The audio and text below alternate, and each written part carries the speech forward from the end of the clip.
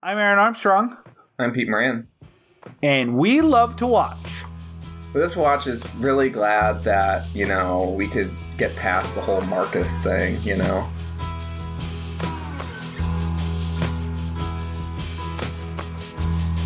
is the definition of my life. Lying in bed in the sunlight, choking on the vitamin tablets.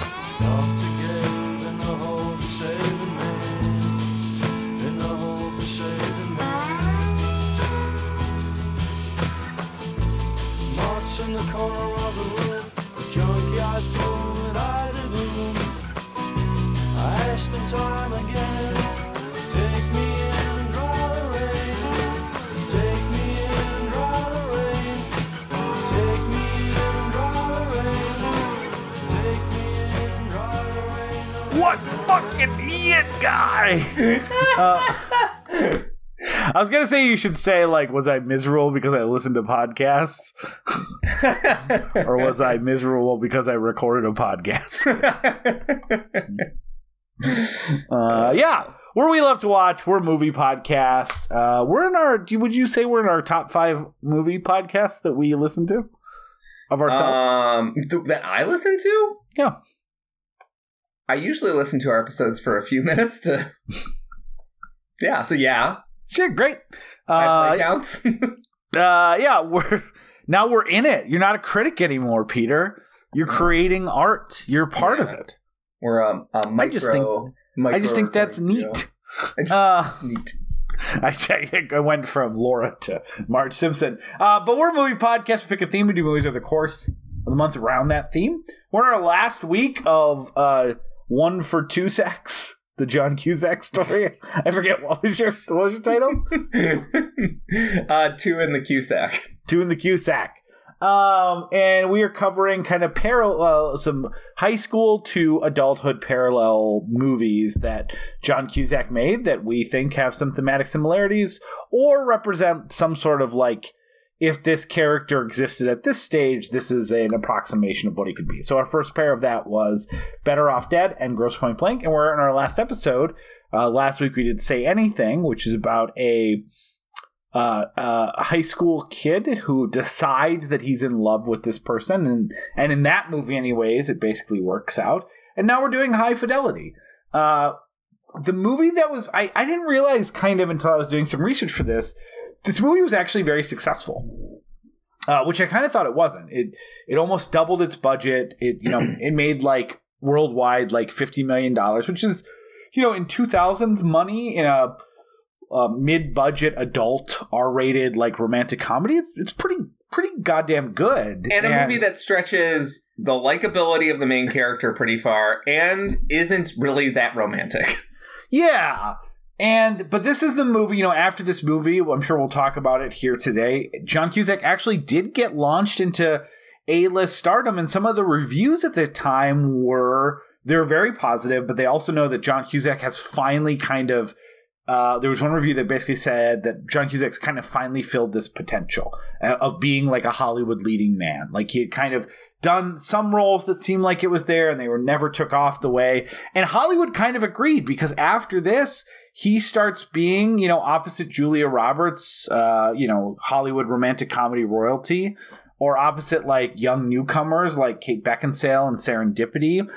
He starts doing these bigger budget, summer counter-programming movies that kind of suck the soul out of his character a little, and then also these somewhat mid to big budget thrillers Identity or some of those other ones. And this is kind of, we talked about this, that there's probably a few good John Cusack movies post this movie, but they become, as opposed to as opposed to John Cusack being in a movie being almost some sort of mark of quality in the 80s and 90s, after this, it becomes he just kind of loses the thread and just stops being in mostly interesting movies.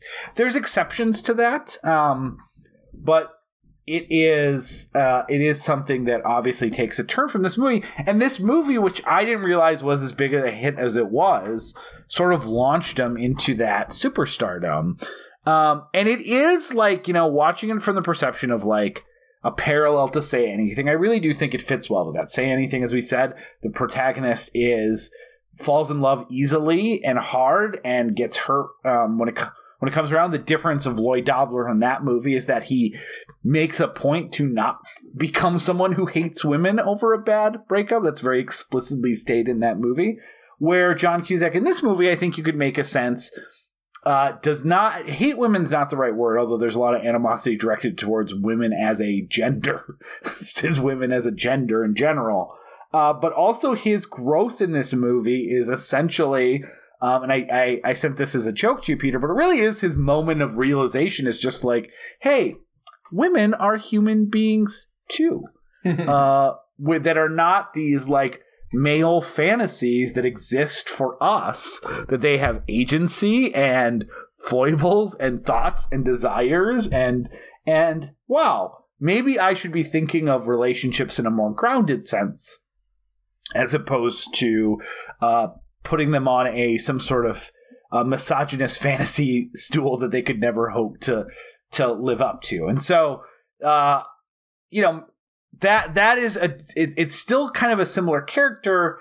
It's just someone who is the worst. He's really, Rob is not great. And you made a very good joke to me in text that this movie should be rated PG-30, maybe even PG-35, because because they cast John Cusack, because the writing's really good, because John Cusack works in a record store, likes cool music, and seems kind of cool, and of course you're right in his head because he's talking to the camera the whole time, that it's very easy to think of John Cusack as a good guy.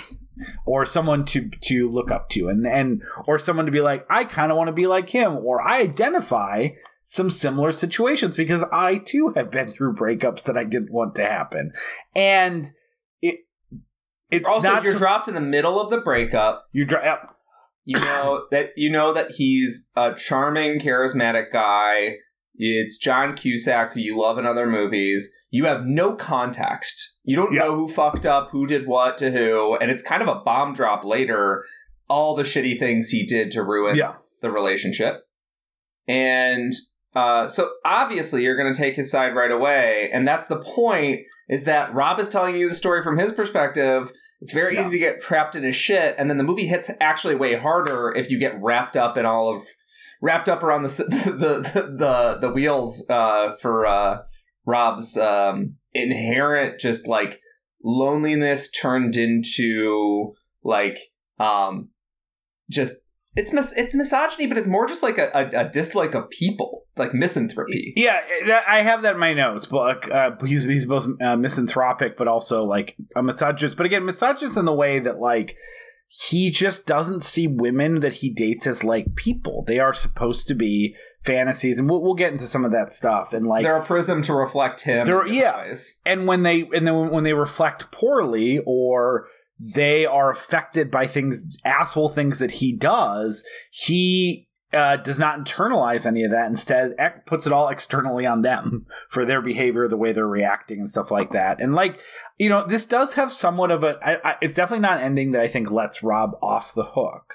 But I think this is, it's also very funny. You said like not very romantic. It's a movie about growing up, and like, if you remove some of the Rob influence, it's also, from Laura's perspective, it's a movie about growing up and settling. Like, this is good enough. Like, that like, there's things I like about this relation that makes me feel comfortable. Is this the person of my dreams? Nope.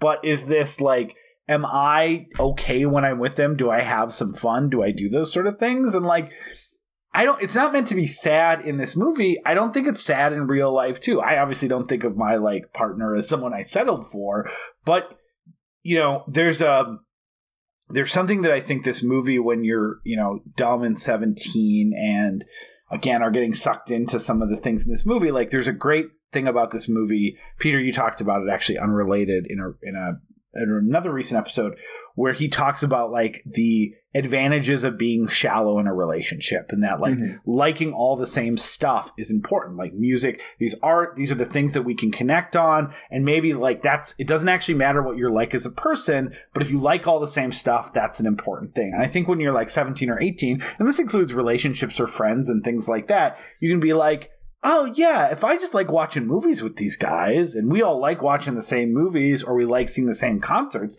that's all I need out of a friend. Who cares what else they think? And then like as you mature, you are like, this is not necessarily universal. There's a lot of people smarter than me that this will go for any time I say you during the course of this specific podcast. But, you can kind of be like, oh, like, yes, we like the same movies, but like we have radically different views in some areas, like that are affecting how we would raise children or navigate the world together or feel close. And so like, you realize there's things more important than those things. That's the shallowness, right? It's literally like skin deep. Like, my wife and I, Shauna, like we like some of the same TV shows. We like some of the same movies.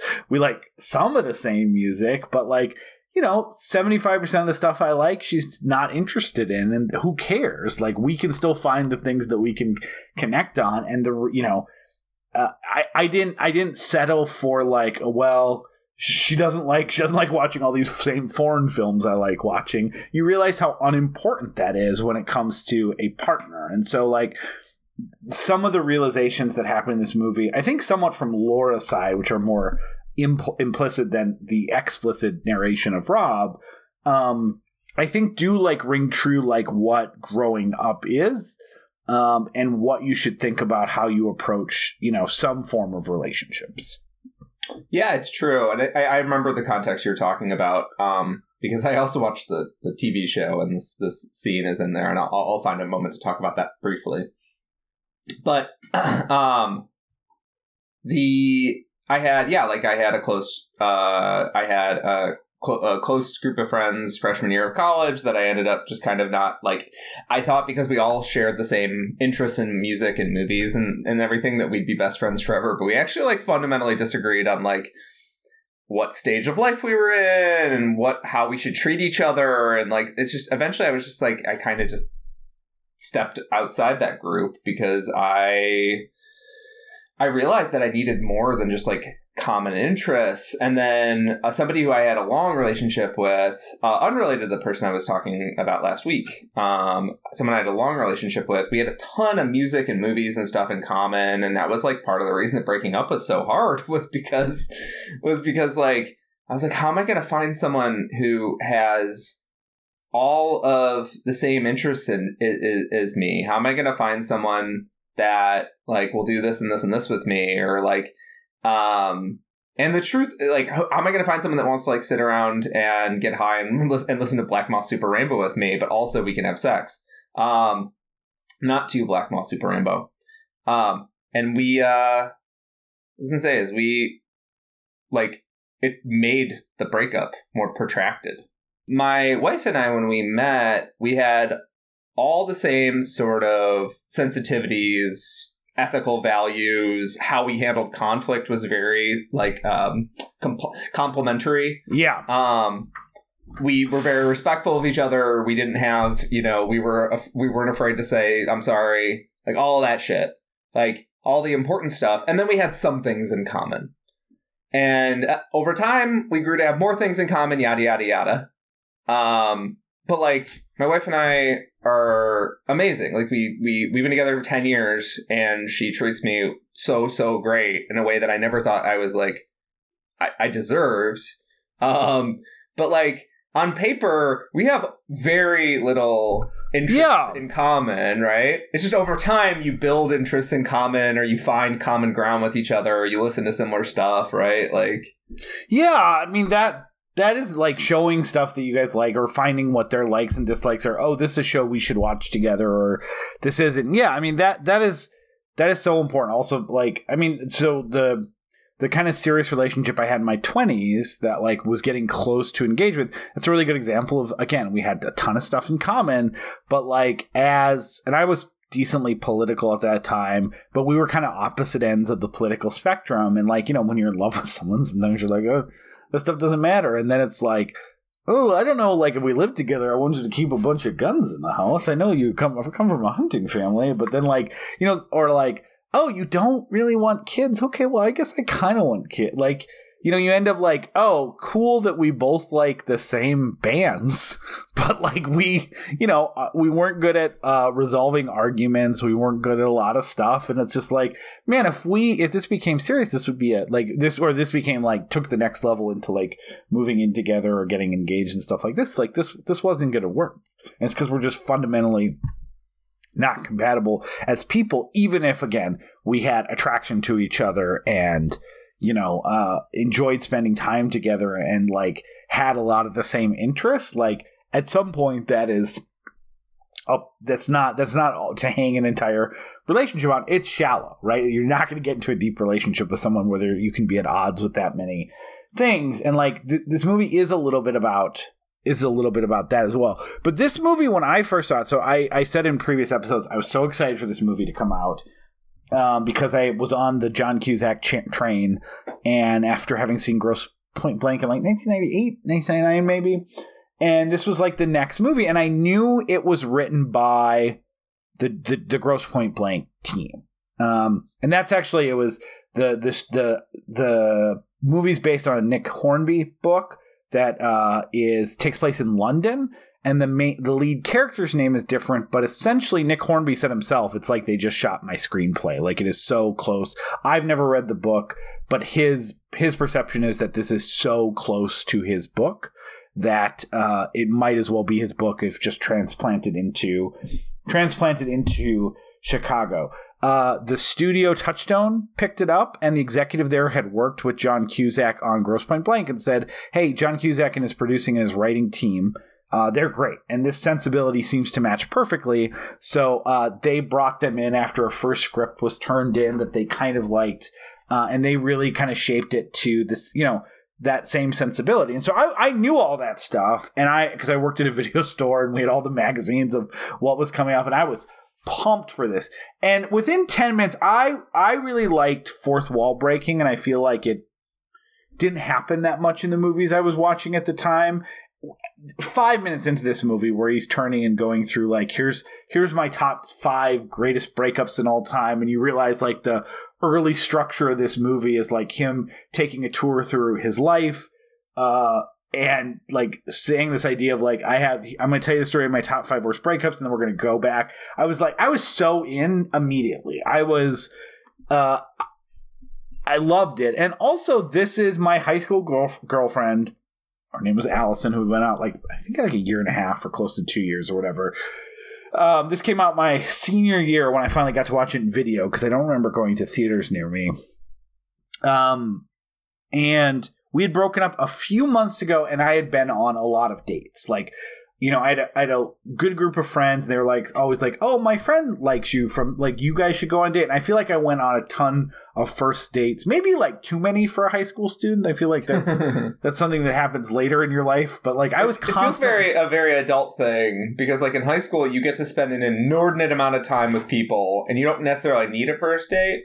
Because, like, you're usually spending an inordinate amount of time with a large group of people. Well, that's the thing. Like, so I was in plays, which was a combined of different schools. So I feel like I had a bunch of friends by this point in both schools. So I didn't know everyone. Like, I had a group of them I would hang out with. And I was constantly being, like, set up or, like, or just randomly, like, asking girls out in other classes and going on dates. Like, I was very into the concept of dating, and most of the dates didn't, you know, we'd watch a movie, we'd go mini golfing, like nothing, you know, not even any heavy petting, or anything like that, but like just a date. And then also it was like, if they weren't in your friend group, this is such a like elder millennial thing. It was really hard to stay consistently in touch with them, because like no one had cell phones. And so you would like, I still remember once like leaving a message with a girl's parents who I'd been on one date with,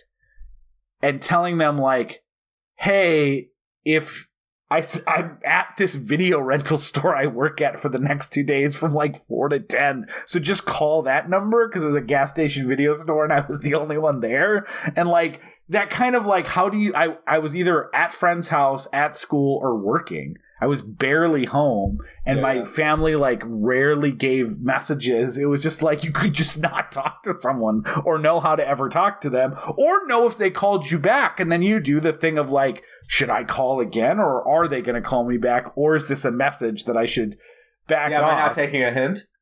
Yeah, so it was kind of a funny thing, but it is true that sometimes it was just like if you didn't see them every day in a school capacity and they weren't in your friend groups, like you could just be like, I don't know how to ever really consistently get in contact with them.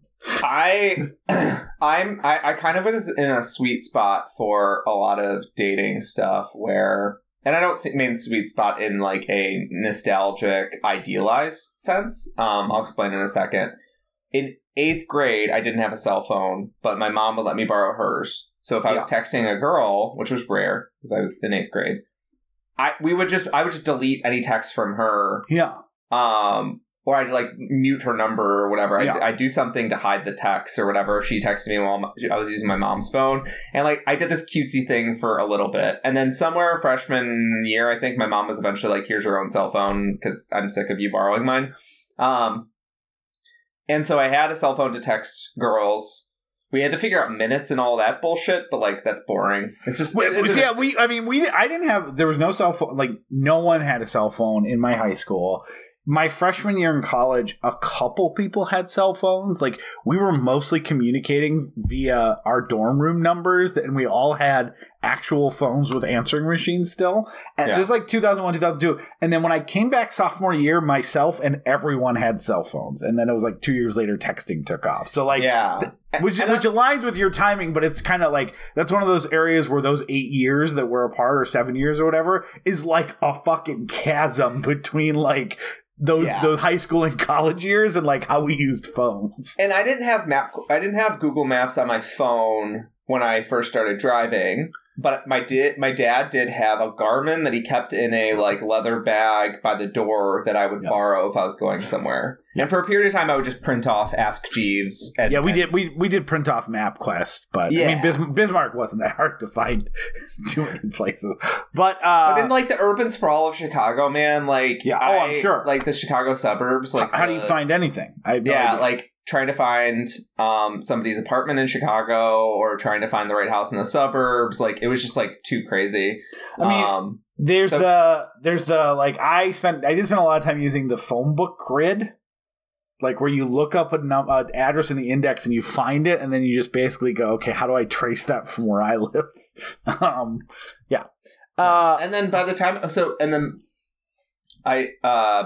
that I had graduated college, like OkCupid and some of that stuff existed, but like Tinder, Bumble, all that stuff was either didn't exist or it was in like its nascent phase.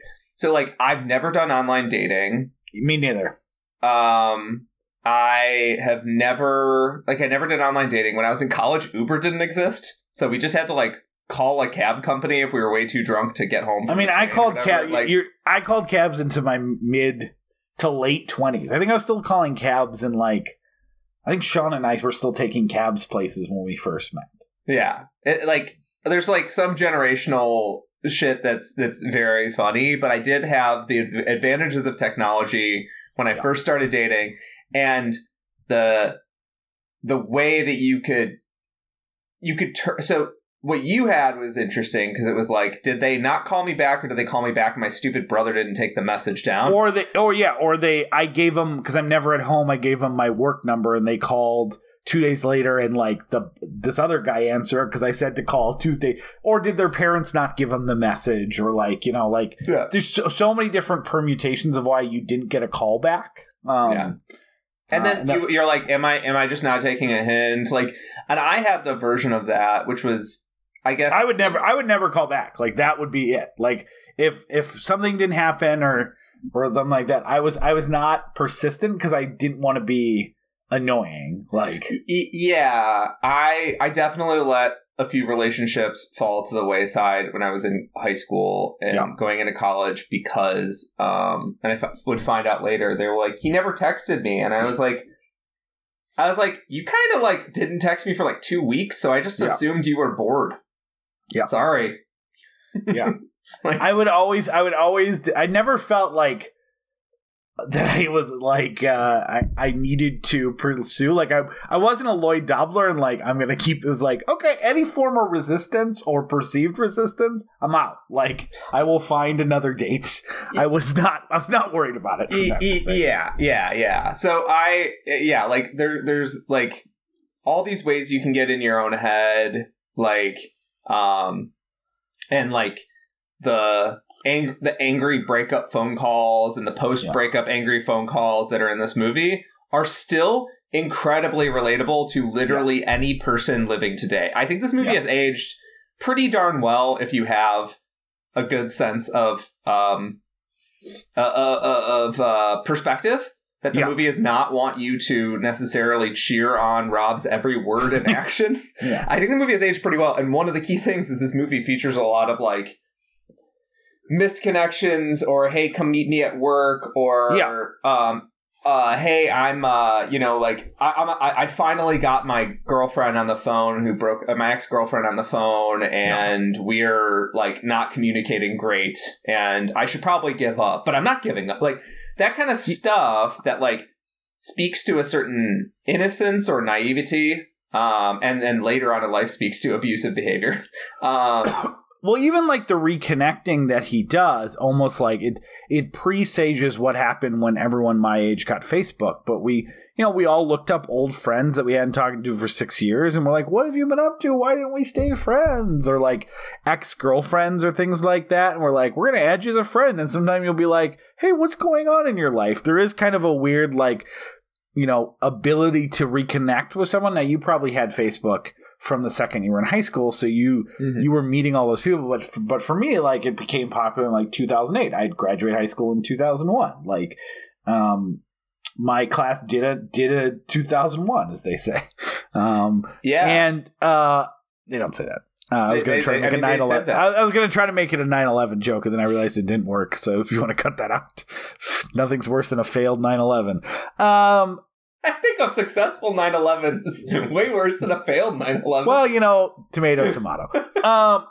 Anyways, to get back to what I was saying, though, like, so this... as many failed 9/11s as you want every day. But but if you get one good one, no one shuts the fuck up about it. The entire generation of boomers goes insane. But this movie came out, and I was in that phase, and I was kind of like... I'd had a really good, like, long-term relationship, and it was a very amicable breakup. We'd been together a year and a half. We spent, like, every day together, even around friends. Every day after school, when I wasn't working, I would go to her house. Like, it was just, and then all of a sudden, like, we were not getting along as much, and I had, like, a weekend where I was doing something, and I was gone, and, like, I came back, and we had said, like, we're a week. It's like we never have weekends or weekdays apart. Take a weekend. Let's come back and kind of figure out like what we want to do. And we both kind of came back and go, let's just break up. Like that was a good break. We should just break up. But then like, I really liked that relationship. I liked having that closeness with someone. So I'm going on dates and stuff like that. And nothing's really connecting in the same way.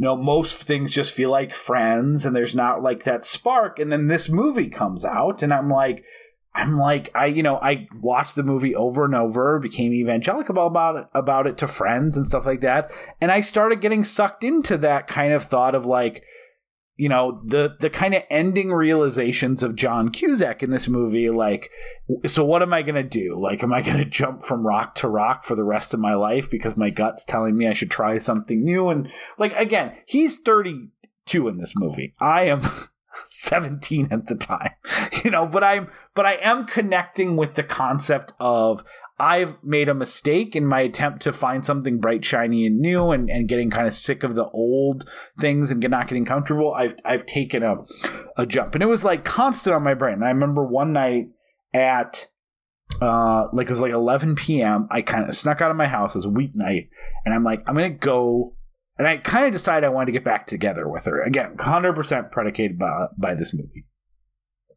And I went into my car and I snuck out and I drove to her house. And I got to their house and I was going to like rap on her window. I don't know what I was thinking. It's not like we ever did that when we were dating. But I realized I wasn't sure from the outside of the house which one was her window. And so I like gave up. I'm like, ugh, like you don't want to wake up his little. I don't want to wake up her parents at 11 p.m. But the thing was, every single day, I'm in my senior year.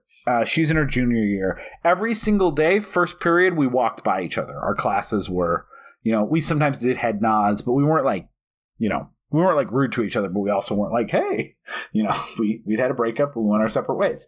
The next day, I was still like, because of this movie, I was like, I'm gonna say something. So like, I walked by her and I said,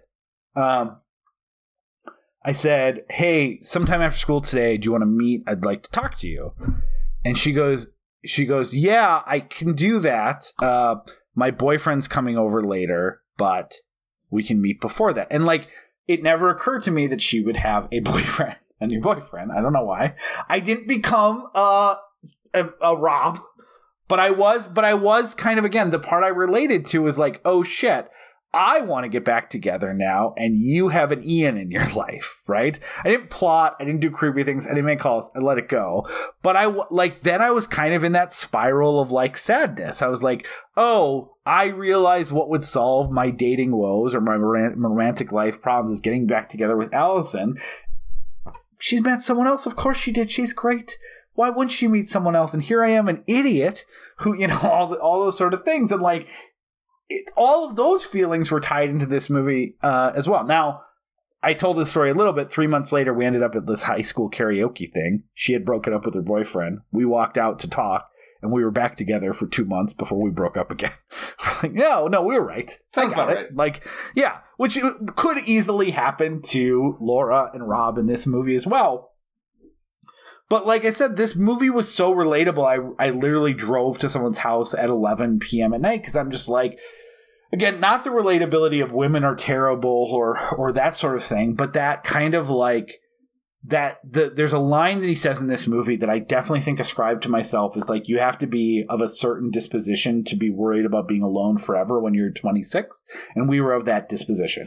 And I did place, in the same way Rob does in this movie, or Lloyd didn't say anything, I did place a lot of value on the concept of finding the one or finding the person to be with. And right, like that puts a lot of pressure on relationships, puts a lot of pressure on like how long you're going to casually date someone if they're not the right person or stuff like that. And so like that kind of disposition of like, have I messed up? Have I moved on from something too quick? Like, why did they break up with me? And like not thinking about like, me kind of breaking up with them or stuff like that. Did I make a mistake? Like that sort of thing, like connected with me quite a lot at that age. Which again is hopefully better than the connecting of like, that like, these breasts were mine and I wanted them because I honestly like, it's not romanticizing my past. That wasn't the way that I thought. If anything, I gave women quite a lot of space when I even had the inkling that they might be interested in me. But like,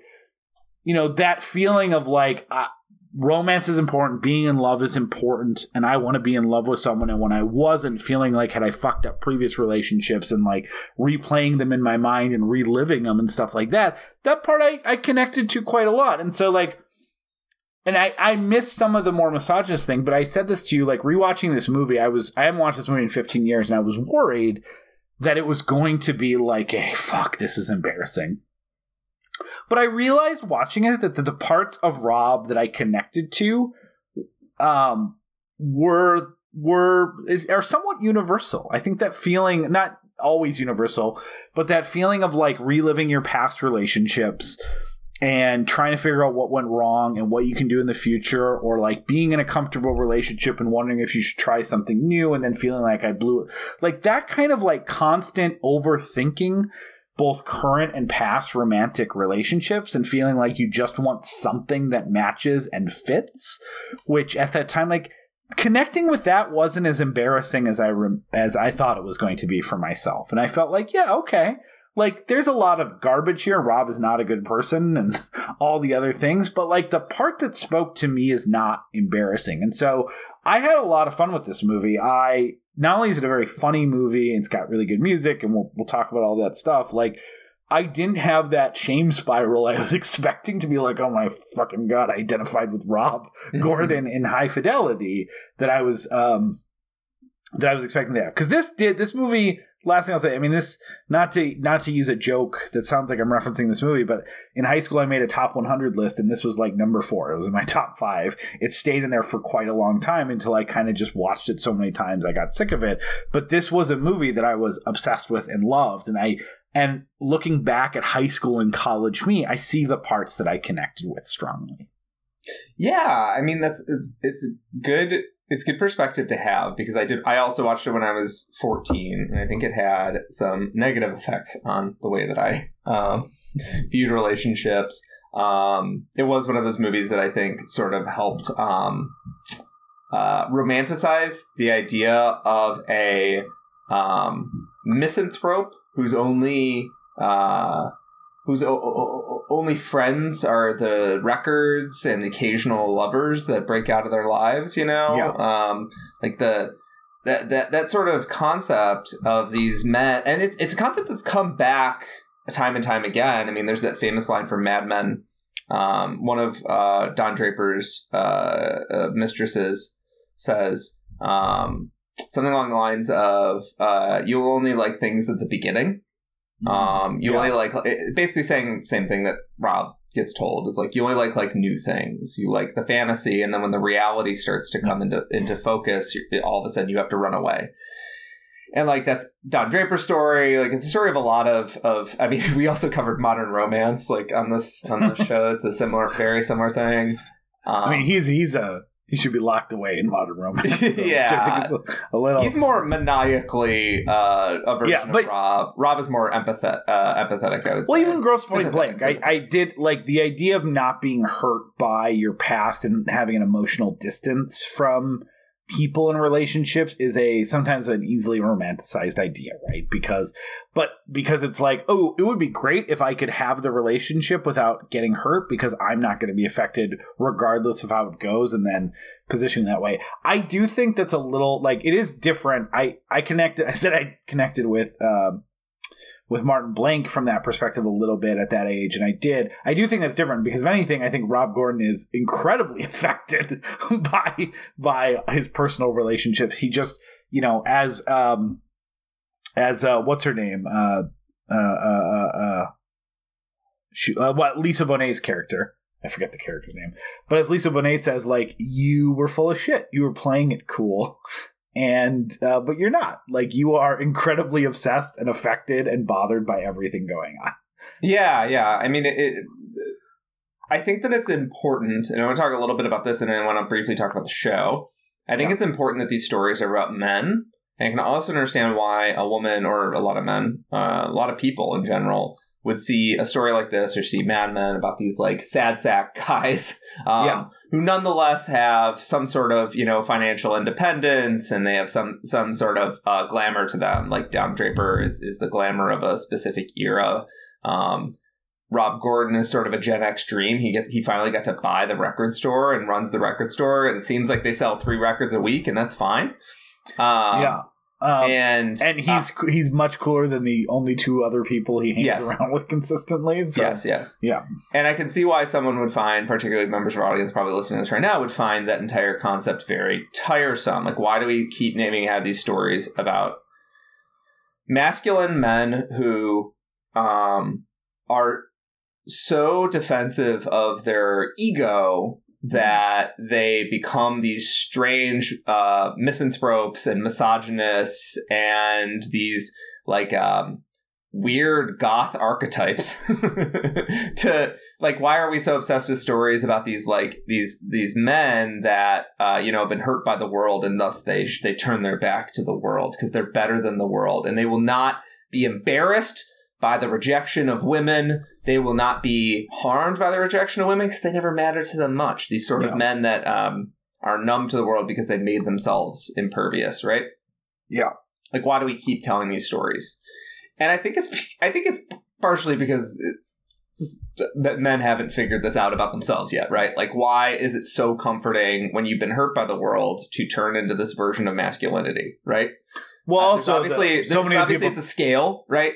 It goes from Rob all the way down to who's the let's just say a mass shooter. I don't want to name his name. I did finally come up with his name, but the incel mass shooter guy. Like, there's a sliding scale, right, where you're like, you eventually, that numbness turns into a bitterness, and then that bitterness turns into anger, and then you just kind of become this like. Now all you care about is your rejection. All you care about is your pain. Well, and then you romanticize that, right? And then you romanticize that. I've been rejected by the world. I've been rejected by, that's the incel and the MRA stuff. Like, yeah, they've hurt. I have been hurt by them through maybe not only have like they done no malice towards you, but they might not even know you exist. And even by not knowing you exist and not paying you the attention that you deserve, that is actually like a crime against you for which punishment is due. Like, yeah. And like those lone wolf sort of Andrew Tate types, these fucking losers. Yeah. Those guys, they exist and they continue to exist. And I'm not saying we have to continue to tell stories about them, but it is like an aspect of masculinity. And it doesn't always come out as guys, like, I'm not saying Rob would become a mass shooter or whatever, but like Rob choosing how he tries to make himself invulnerable to the world actually like makes him into the worst version of himself. And and the version of Rob that is humble and is willing to seek introspection. It's like the meme, like, men would rather do blah than go to therapy. Yeah. Men that seek introspection and vulnerability and just seek and root out the things that make them truly unhappy. Or their reactions to unhappiness and pain being so toxic, right? That's we kind of like these stories keep getting told because it is kind of men asking themselves that question. It's like, why do we react this way to the world? Well, and that's the thing. Like, his realizations at the end aren't especially deep, but when he's already in ankle deep water for most of the movie, like, getting to his knees wet is like a little bit gross. I mean, also the other reason these stories keep getting told is because white cis straight men have a lot more opportunities to tell stories, and we like to tell stories about ourselves. But like, 100% that's true. Yeah, it is. There's some narcissism there for sure. Yeah. I want to talk about a little bit the how many episodes? Yeah, how many episodes of the show? It got canceled after one season. It was on Hulu. I feel like people were mixed on it, and I never ended up watching it. It had some good reviews. I don't think it's a run out and see it show. I watched the first few episodes. They do something interesting because I wanted to talk about the sort of numbness male archetype thingy, and then I want to talk about the fact that Zoe Kravitz is cast as the lead in the. Zoe Kravitz is Lisa a good Bonet's actor. daughter, which is a fun connection to this movie. Yes, exactly. That is a fun connection because of Lisa Bonet, right? Yeah.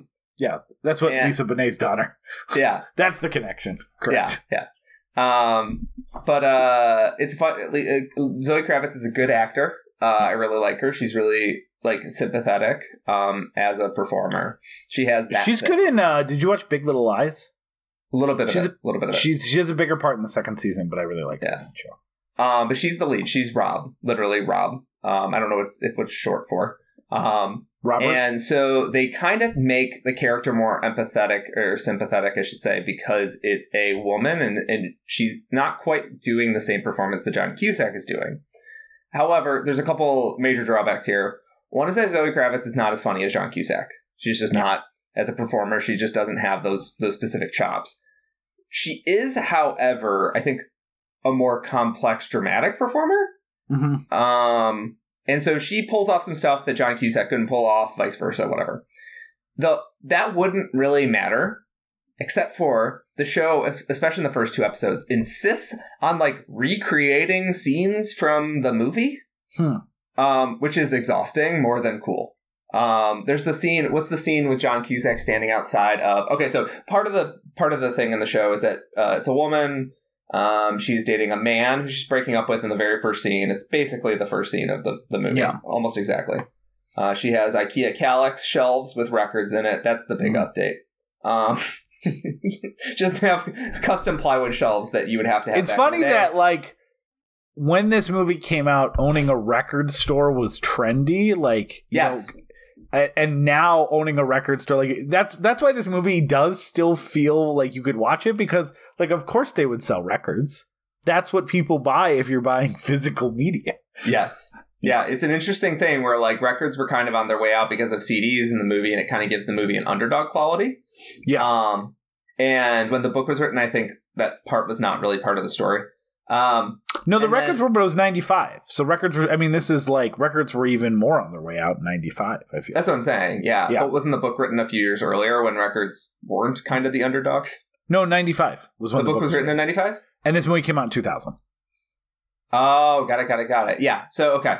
But both were from, I mean, like, no one cared about records for the most part in that time, besides, like, again, like, you know, fetishists, like, which, as Rob calls that. But now if you watch this, it just feels like he owns a music store, because what else? Yeah. What else would a music store sell? And I know this because I was a hipster in 2000 and... You were a hipster at 10 years old? I was 2006 or so. Oh, okay. And 2007 is when I would have gotten a car, and, like... Okay. My dad had a record player sitting in the basement, and I was like, cool, what the fuck is this? And then we played some records, and we found some ELO records, and I was like, this is cool. And then we went and looked for records at like thrift stores and stuff, and you were able to buy them for 30 cents a pop. Some of them were really scuffed up and shitty, and so you like literally just like put them in the trash next to the record pile. Like, it was that kind of thing. You could get really great records back then for nothing because nobody wanted them. And then, like, I think by the time I went to college, it had become more mainstream, which is great for me because that means I can get modern records in 180 grams and beautiful, crisp audio quality. And there's review guides for, like, hey, this is a really bad pressing, don't fucking bother, that kind of thing. Yeah. But yeah, the concept is similar but different. In, 2022 versus 2000.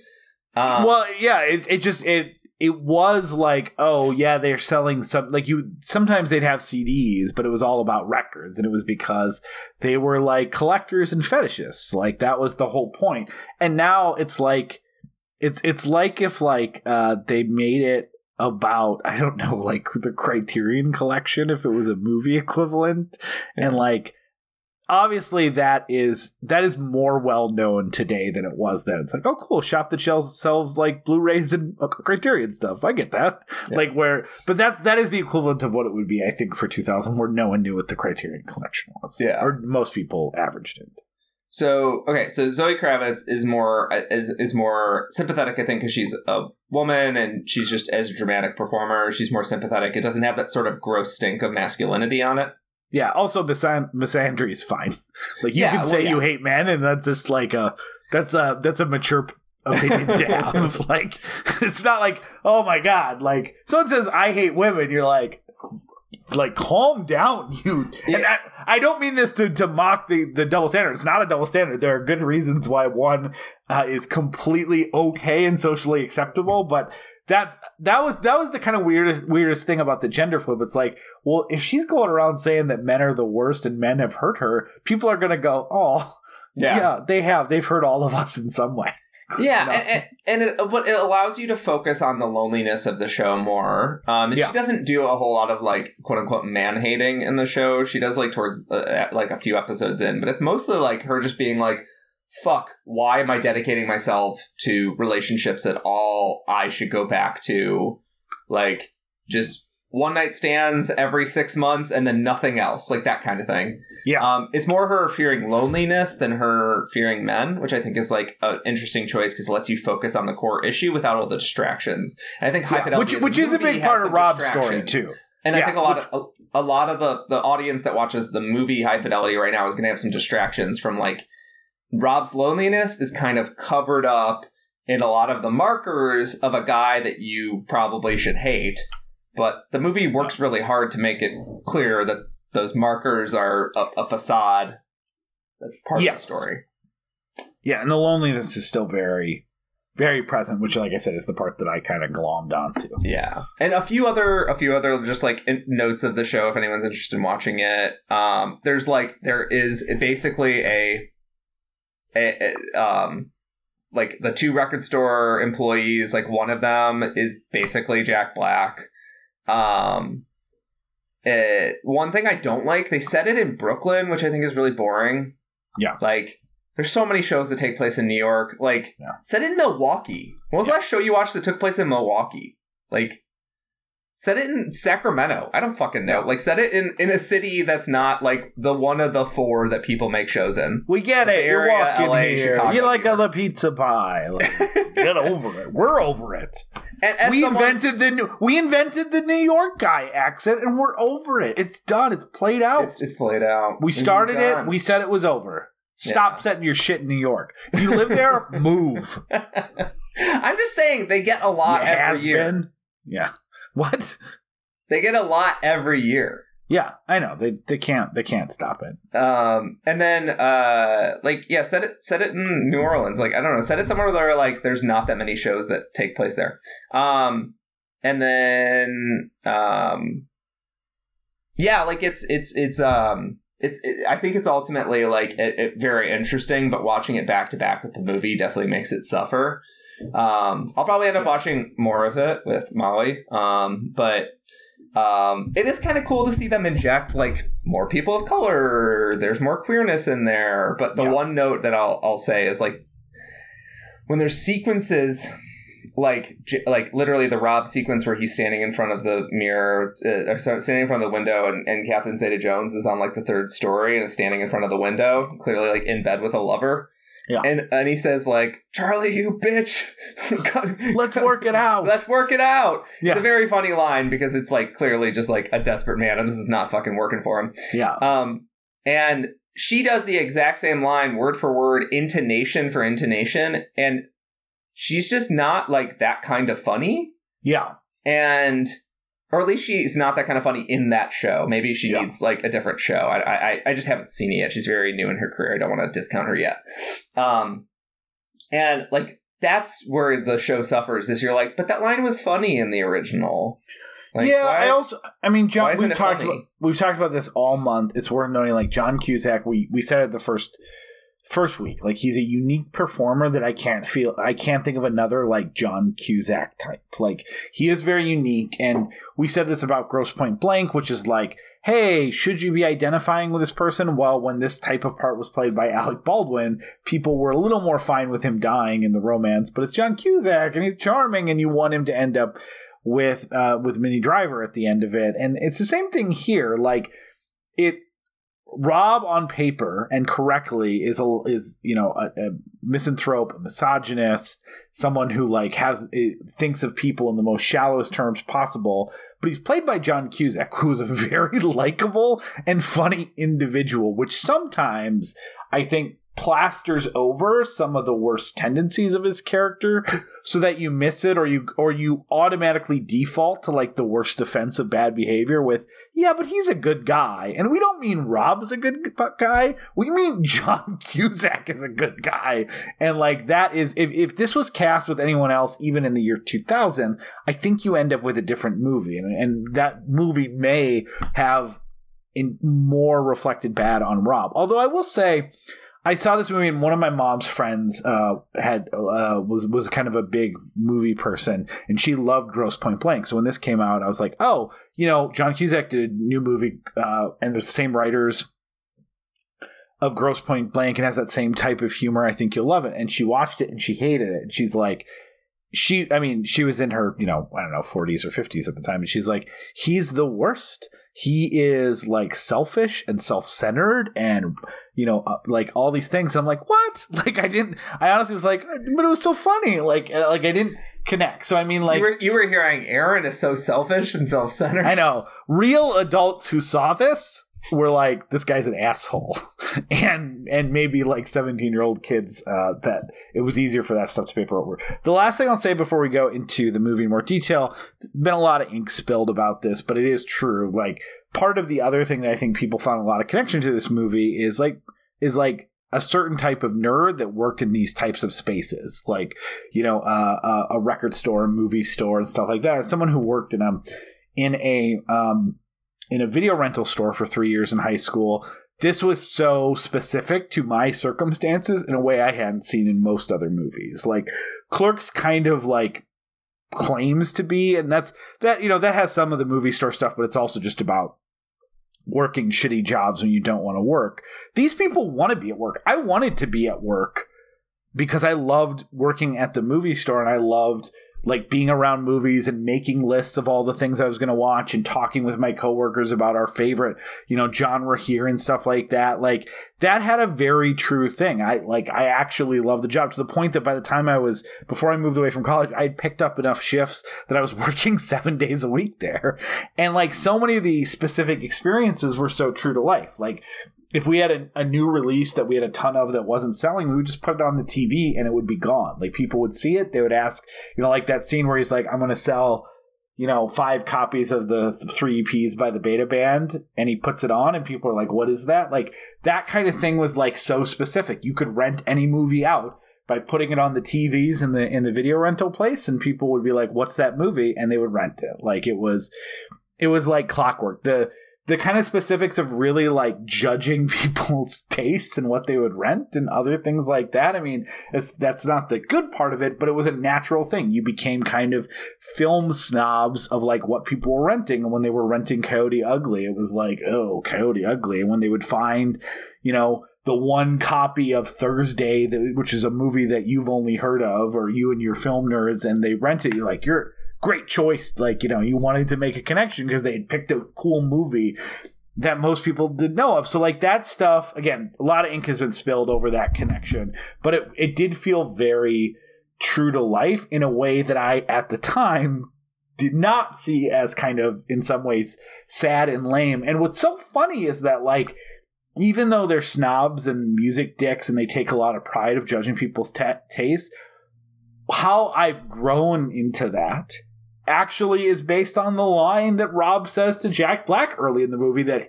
he clearly doesn't ascribe to in most situations. But when they're talking about when Jack Black brings in the CD and they have that, you know, the next track's going to be a little Latin loopy loo or whatever, and they are debating whether the Mitch Ryder and the Detroit Wheels version or the Righteous Brothers, and Jack Black's freaking out, saying, you know, what's wrong with the Righteous Brothers? That's bullshit. And Rob goes, Barry, how can it be bullshit to state a preference? And it's like, yes, that is the right way to approach art. Someone likes something. It can't be bullshit. They're not lame because they like it. They like it. It's a preference. You can debate, you know, the merits and talk about how you interpret a movie and whether you enjoy it. We've made a whole fucking podcast, and hundreds and thousands of other people have as well. But like, saying that someone is wrong for enjoying something or not enjoying something is such a waste of time. And I think it's so interesting that Rob puts that so succinctly in a movie where most of the time his character and everyone else's character is basically like deciding whether people are cool or good based on what they like. Yeah. Like, and it's funny because like, they're like, I was, as I watched this movie a bunch as a kid, I was eventually able to recognize that Rob is not an aspirational figure. Yeah. But like, I absolutely like aspired, and I think a lot of people do. I aspired all the way until partway through college to be like a guy who loudly argued about music and loudly argued about movies. And I aspired to be that guy. And take it personally when someone doesn't like something you like, and that kind of thing. And it's deeply exhausting. It's the part about film Twitter that I find most egregious and gross. Is people being like, I liked a movie, and then there being a bunch of comments or a bunch of replies at the bottom like, oh my god, this movie sucks so much shit, and you're like, what? Or like the thing that reviewers get all the time where they're like, you gave this 5 stars and you gave this 2 stars, you idiot. That the Laser Blast Leonard Maltin thing. Yeah. That's an example. But yeah, that like, even whether it's like good faith or bad faith, obviously there's a lot of bad faith, like you just are getting paid off by Marvel, and so you give the movies good reviews or something like that to shame DC films because I'm a psycho. Like, there's that level, but there's also just that kind of like again, we've talked about this, and we haven't done it for a long time, and it's not worth spending too much time on it, but like the kind of idea of like Rotten Tomatoes are not a reflection of a bunch of critical consensuses that are rolled up into an aggregate, but instead like this one is a 87 and this one is an 85. And like, I'm going to use those to prove my point. That means that this movie is 85 good. And if you say this movie's better, I got news for you. That's 23 good. It's a 23 good movie. So obviously I am like that. Yeah. That thing of like, it's not about preference. It's about being right or wrong with particular tastes. And I think it's so funny that a movie that's about people that think there is an objective right or wrong around taste, there's a part where Rob says the perfect line. How can it be bullshit to state a preference? Yeah, and it's one of those things that as I've gotten older, it's just gotten more and more pathetic because it's easy for someone to be like today, 2 hours ago, I was saying, oh, I'm really excited for... Somebody was asking if I was excited for all the Star Wars stuff. And I was like, Andor Season 2, maybe? I don't know. Right now, like, the only thing I'm actually excited about that's coming out in the near future is Dune 2. And this person was like, how could you like Dune? It was so boring. Nothing happened. And I was like... I like, for a second, I was like, yeah, I mean, the movie, like, tapped into something deep within me. Like, the photography is gorgeous. That score is gorgeous. Like, the texture of it actually makes me feel like I'm in an alien world. Like, whatever. And he's like, oh, my God, all of that sucked. And I was like, okay. I didn't get mad about it. I was just like, okay. Yeah. And I just kind of changed the subject and kind of, like, shifted my attention to someone else. And, like, you can spot these people. You can spot them how could you like that? Which is like defend yourself. Yeah, you could spot these people out in the wild, and I wanted to be one of these people for a period of my life, and it's frankly very embarrassing. Yeah, I also think moving beyond that, I could have been smiling and nodding for so many years. Well, also I think just moving beyond the sense that there's good things to like and bad things to like, removes you from snobbery. Like the idea, like I those kind of like big budget action movies that came out in the 90s and the 2000s that I thought I was above because they were big and popular, and then you go back and in my mid to late 20s and goes, oh, I had a ton of fun with this. Like, not every movie needs to be fucking Wild Strawberries. Like, you can have fun with a dumb action movie and like have a good time. Same thing with music. Like, I only like, songs that are Pitchfork or AV Club approved. And it's like, hey, what could be good? Pop songs. Some of those pop songs that are catchy and good. And it's okay that some of them I don't like. But that idea of like feeling like you're too cool to know what's on the radio or like, oh, everyone likes this band. It's like, it's exhausting, and it's also keeping you from things you may enjoy. So because it's keeping you from the respectability thing keeps you from actually engaging with what you actually like and going on your own personal little rabbit holes and being like, I don't care if this movie has 2 stars on Letterboxd on average. I want to see more by this director, so I'm gonna go seek it out. I don't care if people find this era of disco music embarrassing. I'm gonna go seek it out. And like the hipsterdom, like to the point that like the word hipster has very, very little meaning. I'm just using it as like a shorthand so we can get on to the rest of the movie. Word hipster has kind of died off, but like the idea of like these sort of media snobs, it's like evolved so much now where like Pitchfork used to include in their top 100 songs of the year, which is something I listen to every year, almost all the way through. I listen to a lot of their top albums of the year. I just think it's fun to see like what the other side of the world is. Or just, as I've gotten older, it's like, oh, I haven't heard of 30 of these albums. And sometimes I'll find way to listen to some. Yeah. Sometimes I'll find some albums I really love, and sometimes I'm like, this is just like a dude farting on a Casio for an hour. This sounds like music they play in like the bathroom of a sushi restaurant. What are we listening to? Getting on the other side of that too, I know you're going to go back and make a point, but being like a band that you're like, well, this did get really good ratings. I hate it, but it got really good ratings, and I guess I'm going to listen to it because it's good. Brutal. And accepting the fallibility of these things and that they're not actually objective is like obviously important, whatever. But like Pitchfork at some point started to embrace poptimism, right? Like the idea that like you need to have a balanced diet, and like you need to include like modern pop music and give it the same amount of credence as you would. And now like not half, but 30% of their top albums and songs of the year list is like popular music. It's, Olivia Rodrigo, and it's popular rap artists. And Beyonce was there. They went from like having like fucking Ariel Pink's Haunted Graffiti as the #1 album to like, oh yeah, the new Beyonce album rules. She's Beyonce. She makes good music. That's like that poptimism thing sort of stuck in. And overall, it's good for the culture because it encouraged more people to just talk about your things that you love and not be embarrassed about it. Yeah. And that's kind of why the hipster thing disappeared, because eventually it was just like, everybody has weird interests, just stop being embarrassed about it. Yeah. And now we just have the concept of assholes, which I think is way easier to parse. Much easier to understand. Because you can just be like, yeah, man, like, I'm not an idiot. I understand that, lyrically this album is not particularly punching new ground, but like the texture of this is really cool. Like, I love the production of it. Like, you're allowed to have these complex sort of diets, and you don't have to constantly be assessing whether or not something is reputable. There's a whole conversation that you and you made a joke about the other day where Rob was naming top 5 songs for one of his lists.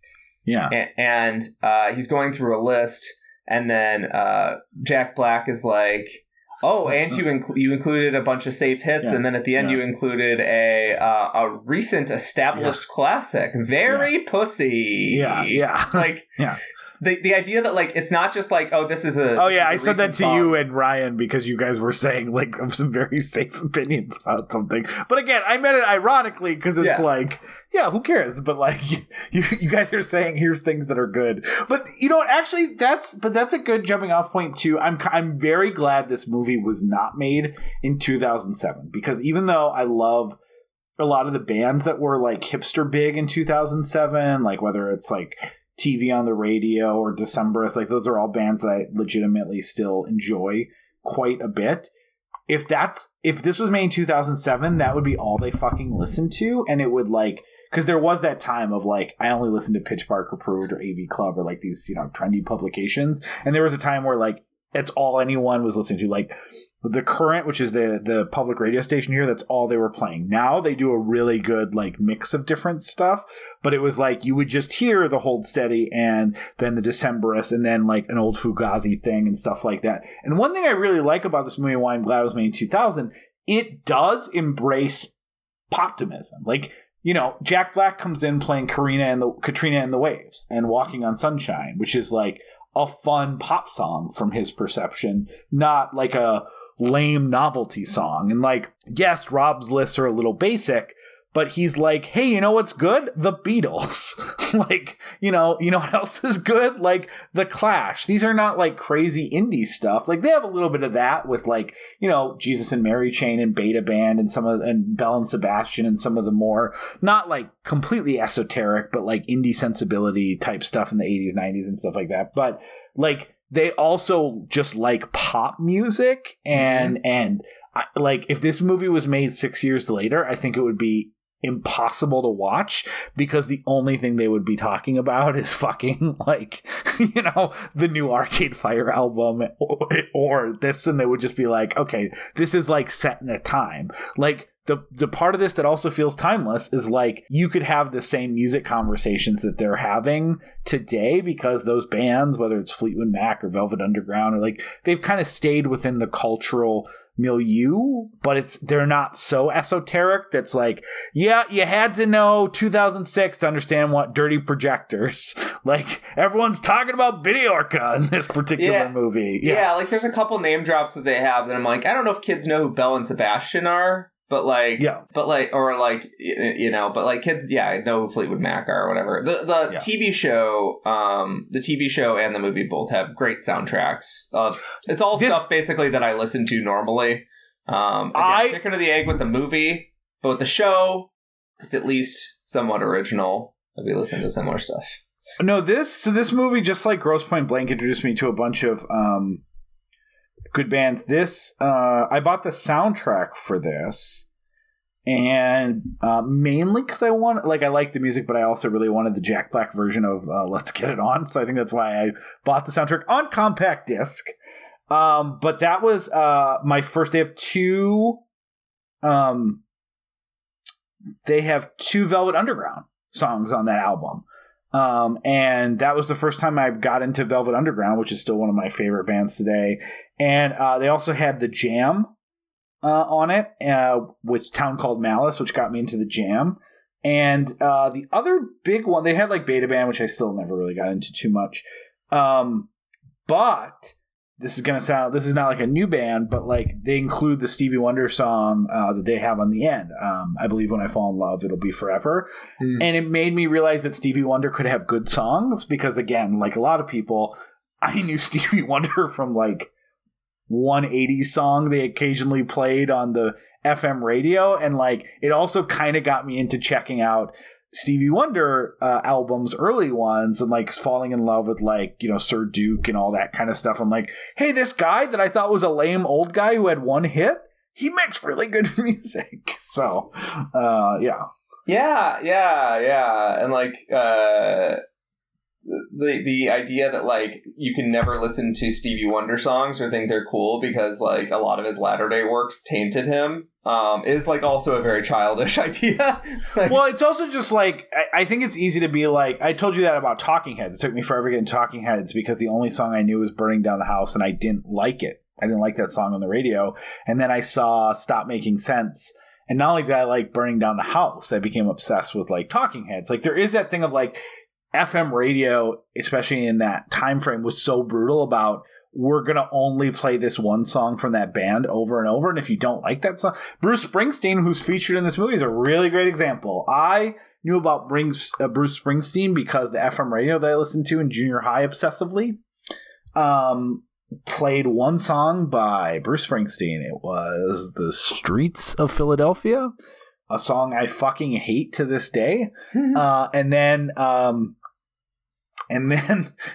later they played the Jerry Maguire song Secret Garden, which I also fucking hated. And I was like, hey, I hate Bruce Springsteen because these are the only two songs I've ever heard, and I've heard them 1,000 times each because they just kept playing them over and over. And then, like, you know, I heard Born to Run sometime, like in my mid-20s. I'm like, holy shit, this is so good. But it's like, it's easy to do that. Yeah.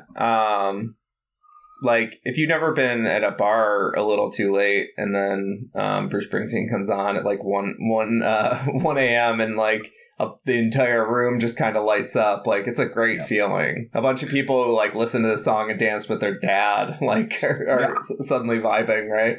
Yeah. But yeah, the conversation that Jack Black says where he says, is it better to burn out or to fade away, is something that stuck with me because over the years I went from thinking it's an interesting thing like that artists should just stop making stuff when they know it's going to be bad. And now that I'm older and I'm like, no, actually, like, they're a human being. Like, you can just stop listening to it, right? I mean, like, there is something true about that. I saw a hilarious Onion article the other day, which felt so relevant to me, which is your favorite band's new album that you never got around to listening to turns 10 this year. I felt that there's so many bands that I used to buy albums for, and then at some point, like, some album didn't connect with me, and then like I just stopped listening. Like, Hold Steady's a really great example. I bought tickets to their show in September, which will be my 10th time seeing them, and I love their first 5 albums so much. And then I heard their 6th album, and I didn't like really like it all that much. But now they've released 3 albums since then. I'm like, fuck, I better listen to those new albums that I stopped listening to before the concert. So I know the songs to some respects. Everyone has one like that. Like TV on the Radio, after their bassist died, they put out 1 or 2 pretty meh albums. Not terrible, but like I liked what was the one with Seeds on it. Seeds. That was that. That's the one that's like pretty meh. Oh, I love Seeds. I thought that was their last one. That was after their bassist died, though. Yeah, 9 Times of Light was the last album that their bassist participated in. But like, that's not a great example for me. I think my favorite example is right now I'm really having trouble figuring out whatever M83 is up to, because M83 is a band that I've been listening to since I was 14, and I've seen them live a bunch, and I adore M83. Like, they've been with me through so much. And right now, he's just like he's been texturally off for like 7 years, and I don't know what he's been doing on junk. Like, I don't know. I feel like most of those bands that like I have a set of albums that I love, but like it's rare the band that you keep up with consistently for 20 years. I mean, even the ones I like name, like the Decemberists, like I think after The King Is Dead, I just stopped kind of listening, and like. Every pop band I listened to in high school now sucks. Yeah. It started with the Shins. Now it's continuing through like Architecture in Helsinki. Like, it's just like every band that I listened to when I was 14 to 16, like, kind of sucks now. And like, it's part of the process. But like, do I want them to sit at home and starve or all get office jobs? Like, no, keep making music. Like, express yourself. Like, I don't need you to fuck off just because it's inconvenient for me that you have 2 albums on Spotify that kind of scare me when I look at them. So I didn't know this. The reason why the last album TV on the radio made was Seeds. Yeah. I guess they haven't. Did they break up as a band? It's been 10 years. They have a few side projects, and they have a few side projects, but I don't know. I don't know if like Kit Malone has solo work. Yeah. Peter, you want to talk more about High Fidelity? Yeah, let's do it. Yeah. Why not? We're here.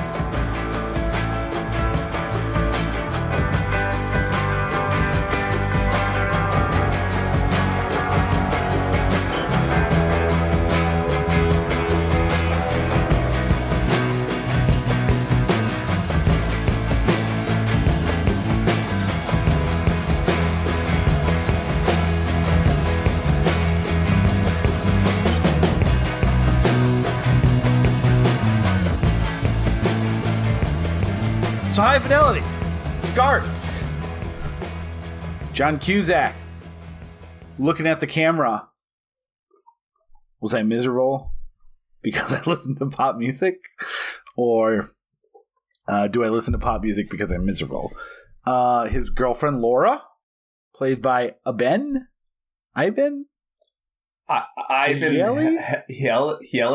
Healy, who's not in much. What's funny is that the reviews and a lot of Letterboxd reviews of our friends think she is terrible in this movie, and I disagree. What? Yeah. She wasn't in much. She is in another Stephen Frears movie, who directed this, did Dangerous Liaisons, got connected with it.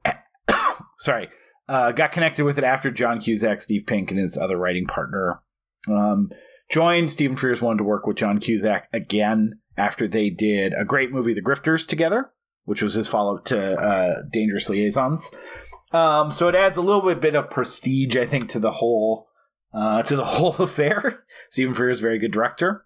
And not that George Armitage and Grosse Pointe Blank isn't, or Cameron Crowe isn't, but this is kind of a big get for them, as he was doing a lot of different movies, but he really wanted to work with Cusack again. Anyways, the reviews were kind of like, she's not good and has no charisma. And I think she's like incredibly funny and charming. And I really like, the first half of the movie, you don't get to know her at all. And you're only seeing her for these brief interactions with Rob, because the whole story, Rob is in every scene. He, even when he's not in the scene, it's a fantasy sequence that he's narrating and things like that. And so you don't really get to know Laura in the early parts of the movie, but when you start seeing them in their relationship in the back half, she's funny. Like, you can see why he likes her, and you can also see why their relationship has lasted that long. Like, she's very calm. She's somewhat non-judgmental. She understands him. She doesn't mind fucking with him or pushing him when she feels like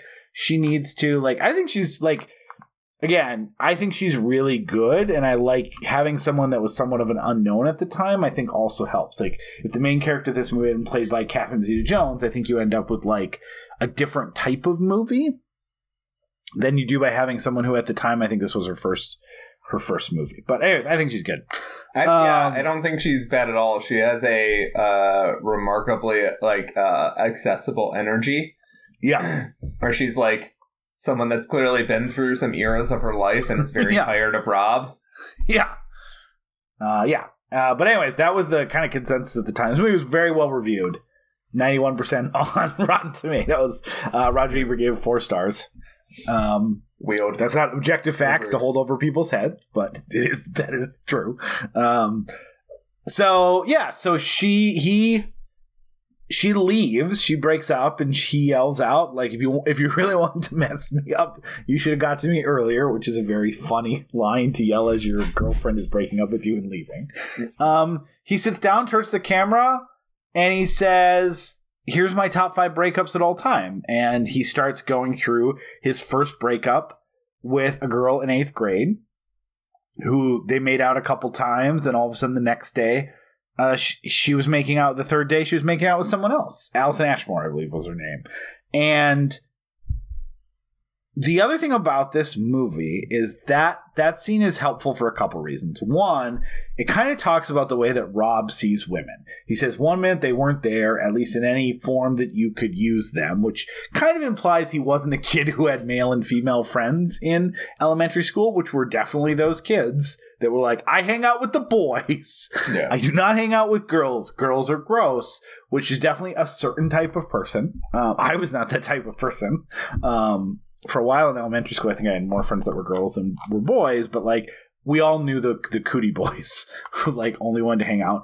It's telling you that information about Rob, and then one day, as he says, they grew breasts and they were everywhere. When he reached, sexual attraction, then he started to view them as existing, which again, I think is such a good, I missed that when I was younger, but it's a good encapsulation of the way that Rob views women. Also, when this girl, who he had no actual connection with, is making out with someone else, they have that scene where his friend calls her a bitch. And Rob is incensed by that. And I think that's also telling you that, again, non-betrayals are seen as personal attacks and betrayals. Rob doesn't say it, but it's in that movie for a second. And then he retells that story as yes, that we only dated technically for 6 hours, but that one story is the story of all my relationships just expanded, which again is telling you everything you need to know about Rob. And it's told somewhat charmingly, and it's sort of funny that he's flashing back and you're kind of like, what is this movie? But it also is a mission statement. He didn't see women as people. He got sexually attracted to them. He wanted them. He says that explicitly in retelling the story. And the second they don't want him, there's someone along to tell them they're bitches or they're terrible or stuff like that. And that is the story we're going to see repeated over and over. And it's kind of funny watching this as a 40-year-old and being like, oh, they really are framing up the theme in a way that I think is easy to miss when you're 17 years old. Yeah. Because when you're a little bit older, you can kind of catch the sort of winking irony of him talking about being a child and getting rejected, and another child calling his friend calling another child a slut. Slut, that's what he says. Yeah. You can catch the winking irony there, right? Because it's funny because it's literally children, and it's kissing with no heavy petting whatsoever. Yeah. And not that would make her a slut either way, but you know what I'm saying. It's funny because it is so innocent. Yeah. And as we go through the story, he kind of jumps through the stories pretty quickly. Each story at some point in it makes Rob look pathetic and funny and silly. And I think that when you're a kid, you can catch that as sort of a guy being a little bit self-deprecating to be charming. Hey, I don't know what I'm doing all the time either in these things. But the movie is sending you signals that, Rob is perhaps there's other reasons to break up with Rob other than simply, you found a better thing. Yeah. The next girl he tells the story about is high school. This is also where Rob is just an asshole. Again, this is very early in the movie. Penny Hardwick is her name. And he wanted to sleep with her. Notes that he was not interested in all of her nice qualities. All he wanted to do is touch her breasts. And then sometimes he would try to touch her between the legs. And eventually he broke up with her because what's the point? It's not going to go anywhere. And like, you know, just underline the circle, hey, what an asshole. Especially when, and then he says, then I find out that she slept with Kenny on their, or slept with someone else on their first date. Why didn't you want to sleep with me? And stuff like that. That'll be very important later for, I think, another movie that is like ringing a gong at what an asshole Rob is, that I think because it's kind of funny, you can miss it if you, I don't want to just blame it on a certain age if you, but I probably missed it a little bit. And then he tells the story of Charlie, who's played by Catherine Zeta-Jones. That girl that he met in college that he was obsessed with and spent the whole relationship feeling like she was too good for him and he was an imposter. He had imposter syndrome. And I mean, he doesn't get into it because, again, he's telling the story, but everything we know about Rob probably means that he was terrible to be with, as he constantly is feeling like he is not worthy or going to get found out or she's going to leave him, because he is difficult when he is self-obsessive. And but they dated for 2 years. He was obsessed that she was going to leave him for a hot person in one of her photography or art classes, and then she eventually leaves him for a hot person in one of his art and photography classes. It also highlights his willingness to sit outside in the rain and yell at people's windows, which becomes also a recurring theme in the movie. It is, I think, why this movie pairs well with Say Anything. Yeah. It's because that is the, like, toxic counterpoint to the Say Anything moment, which is naive and adorable and innocent, but it's I just want to get my message across, yeah. But if you did it as an adult, people would be like, what the fuck are you doing? Leave my house. Yeah. He then, I'll tell the fourth story, even though that gets cross-cut, which is played by Lily Taylor. I forget the character's name. But basically two people that met that were like, we're not going to be in a relationship. They both were burned out by a relationship. They end up hooking up, and then eventually she actually meets someone real and kicks him out. And he's using these to say, how come I always get left in relationships? His fifth story, which kind of gets to at the end of the first act, he realizes was just something to keep Laura off the top 5, but she's actually in the top 5. We'll get into the story of Laura in a second. Meanwhile, through that, you have him go classic to what we were talking about with Rob. Like him just like denying that she's meaningful to him. Yeah. Yeah. You should, if you wanted to mess me up, you should have got to me earlier. And then recognizing that obviously this person who I lived with for 5 years wasn't me, and that I'm like obsessed over, is a meaningful part. We also get to know he owns a record store. He lives in Chicago. Championship Vinyl, and he works with Jack Black and Todd Luizzo. That's not their characters' names. Both nerds who, as he says, I hired these guys to come in for part-time 3 days a week, and they just started showing up every day. That was 4 years ago. You know, Jack Black, this is so the thing about Jack Black is I actually really like him in this role. I loved it when I came out. He was praised up and down. Jack Black was kind of like, I didn't know Tenacious D or Mr. Show at this time. I found out about that a couple years later when the first season of Mr. Show hit DVD. I mean, the other thing that a lot of people who didn't know Tenacious D and didn't know Jack Black from their HBO stuff, they didn't know he could sing. So the ending of this, when he can sing really well and does a good performance, it's a surprise to Rob, and that's kind of a fun climax to the movie. It was also a surprise to almost every reviewer who saw this movie and thought it was a great trick to have this guy be musically talented, where now it's kind of funny, the idea that anyone would be surprised that Jack Black can sing a fucking song. But yeah, he was kind of a underground alt comedy guy, and this was a huge breakout role for him.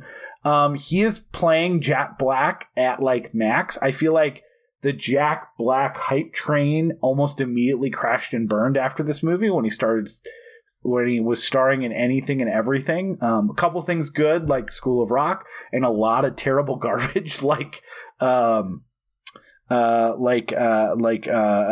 Hal, and there's that, like, I think it's called like Greed or something. I forget what it is, but like a lot of those terrible movies. I feel like the Jack Black train has come back around to being like, oh, he's a nice, awesome guy who cares about the right causes, and he's funny and enthusiastic and stuff like that.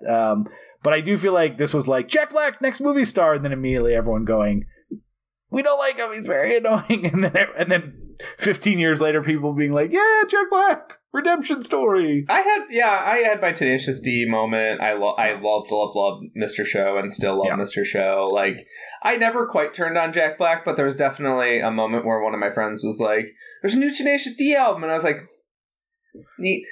I just need the one. Have your good time. Yeah. I don't need to be a part of that. Yeah. And he's one of those guys, and he's in that weird, like, Brendan Fraser, like, that, like, whole camp of guys where, like, they were indelibly part of our childhoods. Yeah. And then they did a bunch of very bad movies. And it's like, oh my God, they need to have a comeback. But instead, it's mostly that they exist now as, like, elder figures. statesmen. Yes.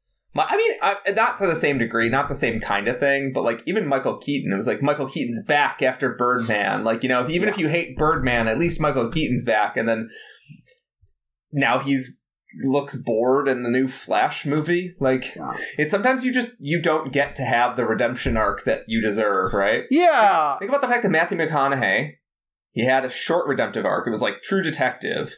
Yeah. And then he did Wolf of Wall Street. Dallas Buyers Club. And then after that, wall-to-wall garbage. Yeah. Even Dallas Buyers Club may be included in that garbage. I don't know. I mean, it's a terrible movie, but people liked it. People liked it for a little bit. I don't want to. So yeah. What's funny is that even though, like, Peter, I got the sense from your text that you found Jack Black very annoying in this movie, which I don't. I still think, like, he's playing annoying. Everyone finds him. I find him charmingly annoying. Like, but I do think he's really funny. What I have come around on, you said it best. You said, I didn't think Todd Luizzo was funny at all as a kid. Like, compared to Jack Black, are you kidding? And now I find him so goddamn funny with every eye look and every nervous twitch. He is so funny in this movie. And I hope we get a Todd Luizzo redemption arc, because he was clearly overpowered, but his character is tougher and he plays him so well. Yeah, the quieter, less abrasive. Nerd. Where he's like, he kind of lets people walk all over him, but, like, he knows what he wants, and he keeps trying to establish friendships, and then he ends up, like, happy in the end with, like, a girlfriend. Like, he ends up, like, finding some semblance of, he ends up building social, actual, like, social connections with people outside of this fucking weird little toxic, like, hovel where they just yell at each other about the Beta Band all day or whatever. I like I like when he is arguing with Jack Black about the name of that, like, the number 4 with a smile or whatever, and, like, it just perfectly captures their, like, Todd knows that he's right. Like, and Jack Black is convinced that he's right. And the way that they argue back and forth with him, like, over explaining why, like, well, it's a reference to a menu item. Like, he's very knowledgeable. He knows this stuff. And, like, he's not going to back down immediately, but he's gracious enough to be like, I'm more of an introvert, that I'm not going to aggressively push you off. And I just love that, like, you know, but I guess I could be wrong, after he knows all these, like, specific facts about why it's this title, but he still is, you know, deferential and knows who he's arguing with. And then Jack Black is, you can be wrong, and are. Like, it's such a great little encapsulation. I also like, though, like, these three, even though they make their jokes and they argue, they do seem to really like each other. Like, when Todd comes back in and says that he has a date with Anna, Jack Black makes a couple of jokes, like, Anaconda, like, you know, blah, blah, blah. But they also seem really happy for him. Like, Jack Black especially, like, you know, that is so great. Like, you know, and I like that. I like that they are not, like, they're dicks in the way that they are, like, fetishist and persistent about, like, the things they like, and they get into silly arguments about that, and sometimes they get frustrated with each other, but they do, like, you know, Todd Luizzo is, like, really sad and trying to help when Rob breaks up with Laura, and, like, you know, and like, there's a clear line that Jack Black crosses a couple times, with the way when Laura, like, oh, I'm sorry, like when Laura's dad dies and stuff like that everyone looks like, okay, you've gone way too far with this. And like, I like that. Like, they're not like douche bros that are constantly being dicks to each other. They are abrasive personalities who actually do care about each other. Yeah. Like, at the beginning you think that they're just stuck together and they're just like, well, this is where I work, and so I have to take the abuse of Jack Black. And by the end, it's like you realize that like that like fire and ice kind of thing is like the way their friendship functions. Yeah. And they all have like, Barry Jack Black's character is their George Costanza. Like, there's a clear line that he's willing to cross that other people in the friend group won't, but they're like find it a little entertaining that he's just their ridiculous friend who like gets into trouble doing very basic things. Yeah. But then they also like know that like very often Rob very often he has to tell him to shut the fuck up. I know, or shake his shirt, which is so funny. Like he knows he's not going to win a fight with Rob, but like the shirt is vintage, and if you stretched it, I will fucking sock your nose. Like, just completely impotent. Having a response is very funny. So anyways, we get to know that there's a lot of great scenes in the record store. We can pause on that. There's the no one's coming in. There's random busy days. And you kind of get to know them as like snobs and people who argue. They have a friend Lewis who comes into the store who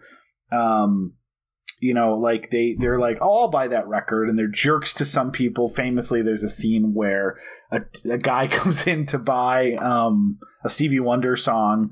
I just called to say I love you, and Jack Black's a dick to him. He's like, yeah, we have it, and he's like, great, can you sell it to me? No. Because your daughter has terrible taste. Do you even know your daughter? There's no way she likes that. Oh, no, wait, is she in a coma? And he's like, by the end, he gets him to be like, you know what? Fuck you. And, storms off, to which, like, Jack Black gives a bow. And Rob is like, Barry, I'm fucking broke. Like, yeah.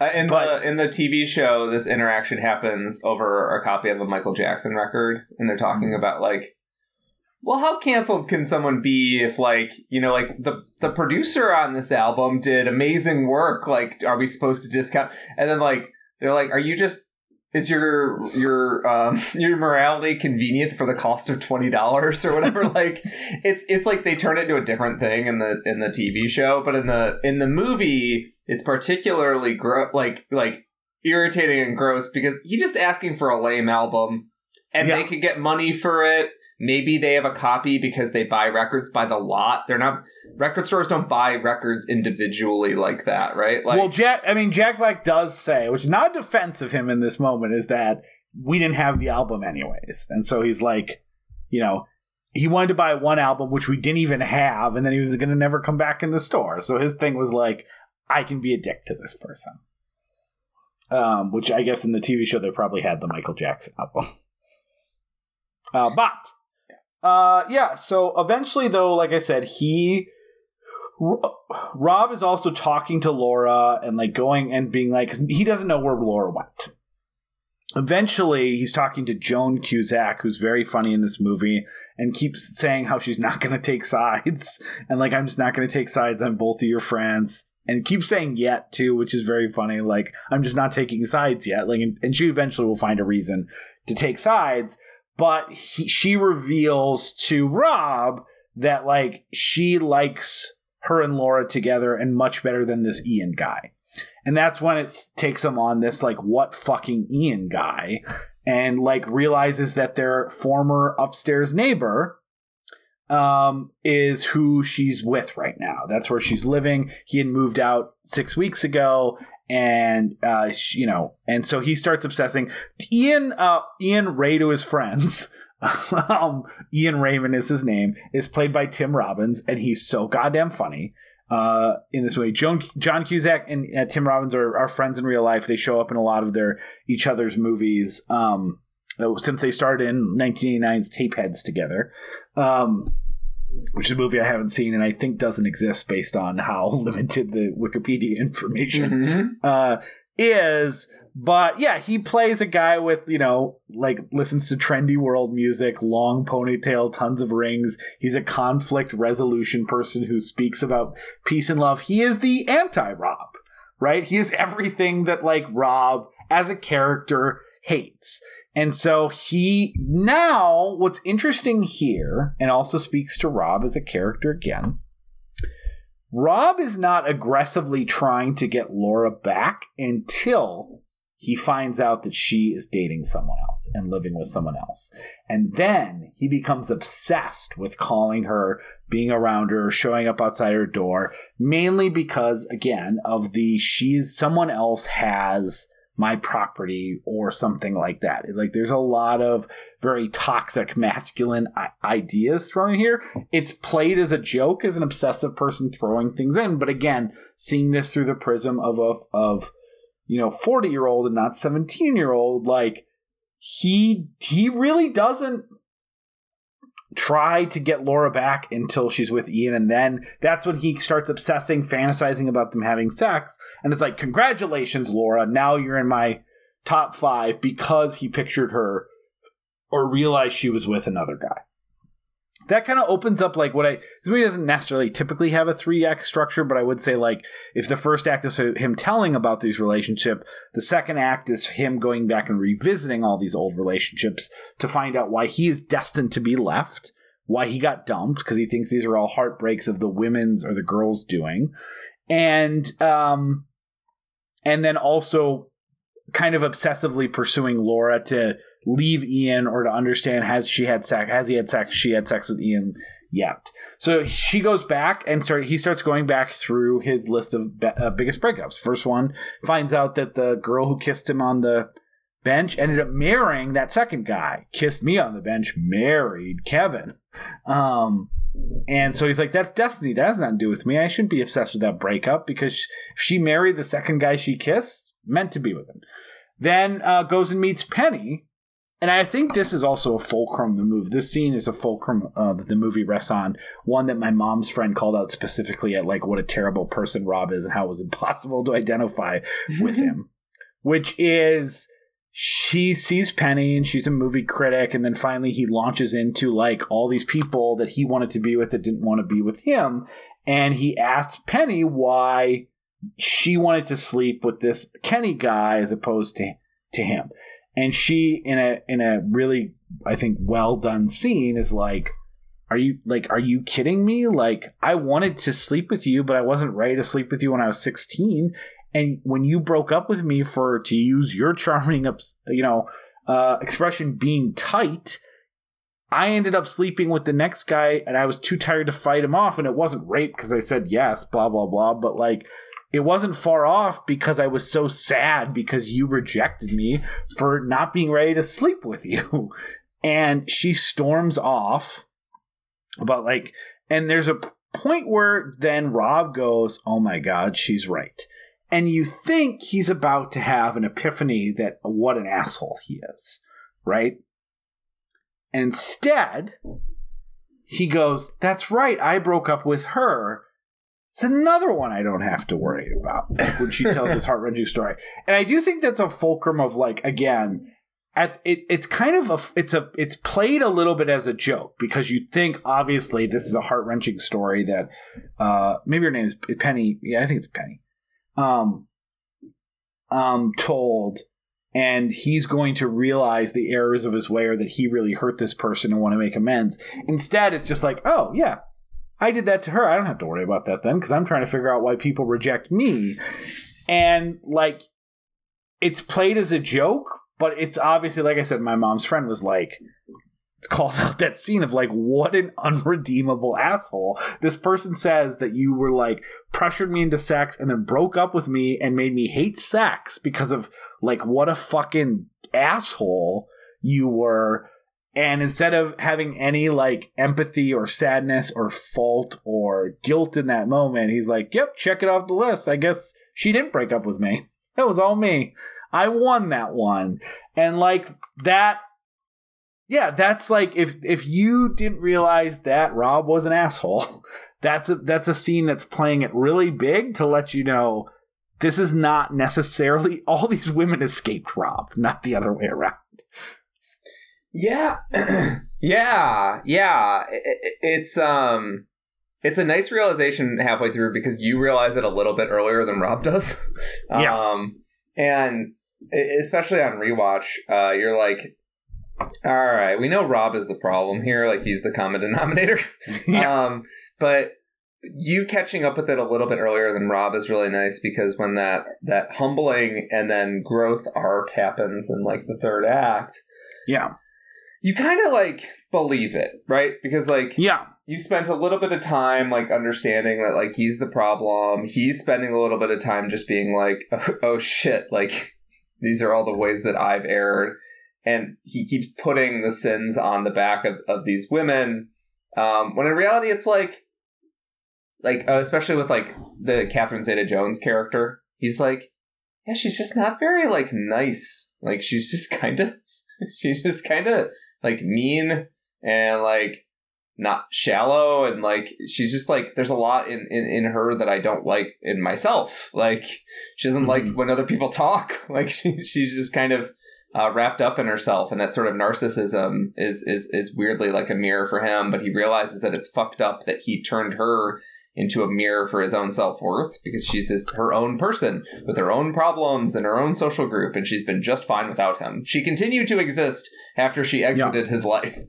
Yeah, I do think he learned something from Charlie, but he very obviously doesn't learn something from this horror story that Penny tells him of what her life was like after Rob and the fact that he is like unrepentant. I do think if you were to say like, hey, I actually don't root for Rob in any capacity, and I'm sad that he ends up with Laura at the end because he's a monster, I think this is the scene that you can easily hang your hat on and go, yeah, I get that. But you're right. It is true that with Charlie, which he eventually gets to here, he does see himself reflected. Like you can see why she's the equivalent of what he was talking about with like caring about someone's interests as opposed to who they are as a person, because he was in love with her and talked about how she had talked about art and music and politics and all these other things, and we shared the same opinions and we shared the same tastes. And then like 10 years removed, he goes back and sees that and he goes, oh, like a person who like doesn't care about any of these things is a problem. And that's when he kind of like becomes a little bit more repentant to go back to Laura.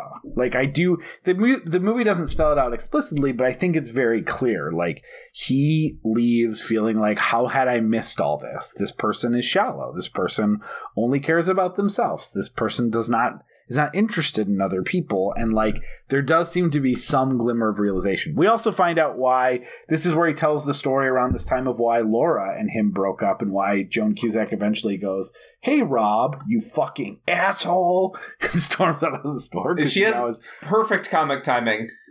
Joan Cusack is perfect comic timing. She is so she just good. Stands there for a second. Yeah. Hey Rob, that is shocking. That is shocking. It's also great because we flash back. She's so good. It's so great, too, because we flash back to her being told the story by Laura. And she goes, that's it. And she gets up to leave. And Laura's like, sit down while I tell you more of this story.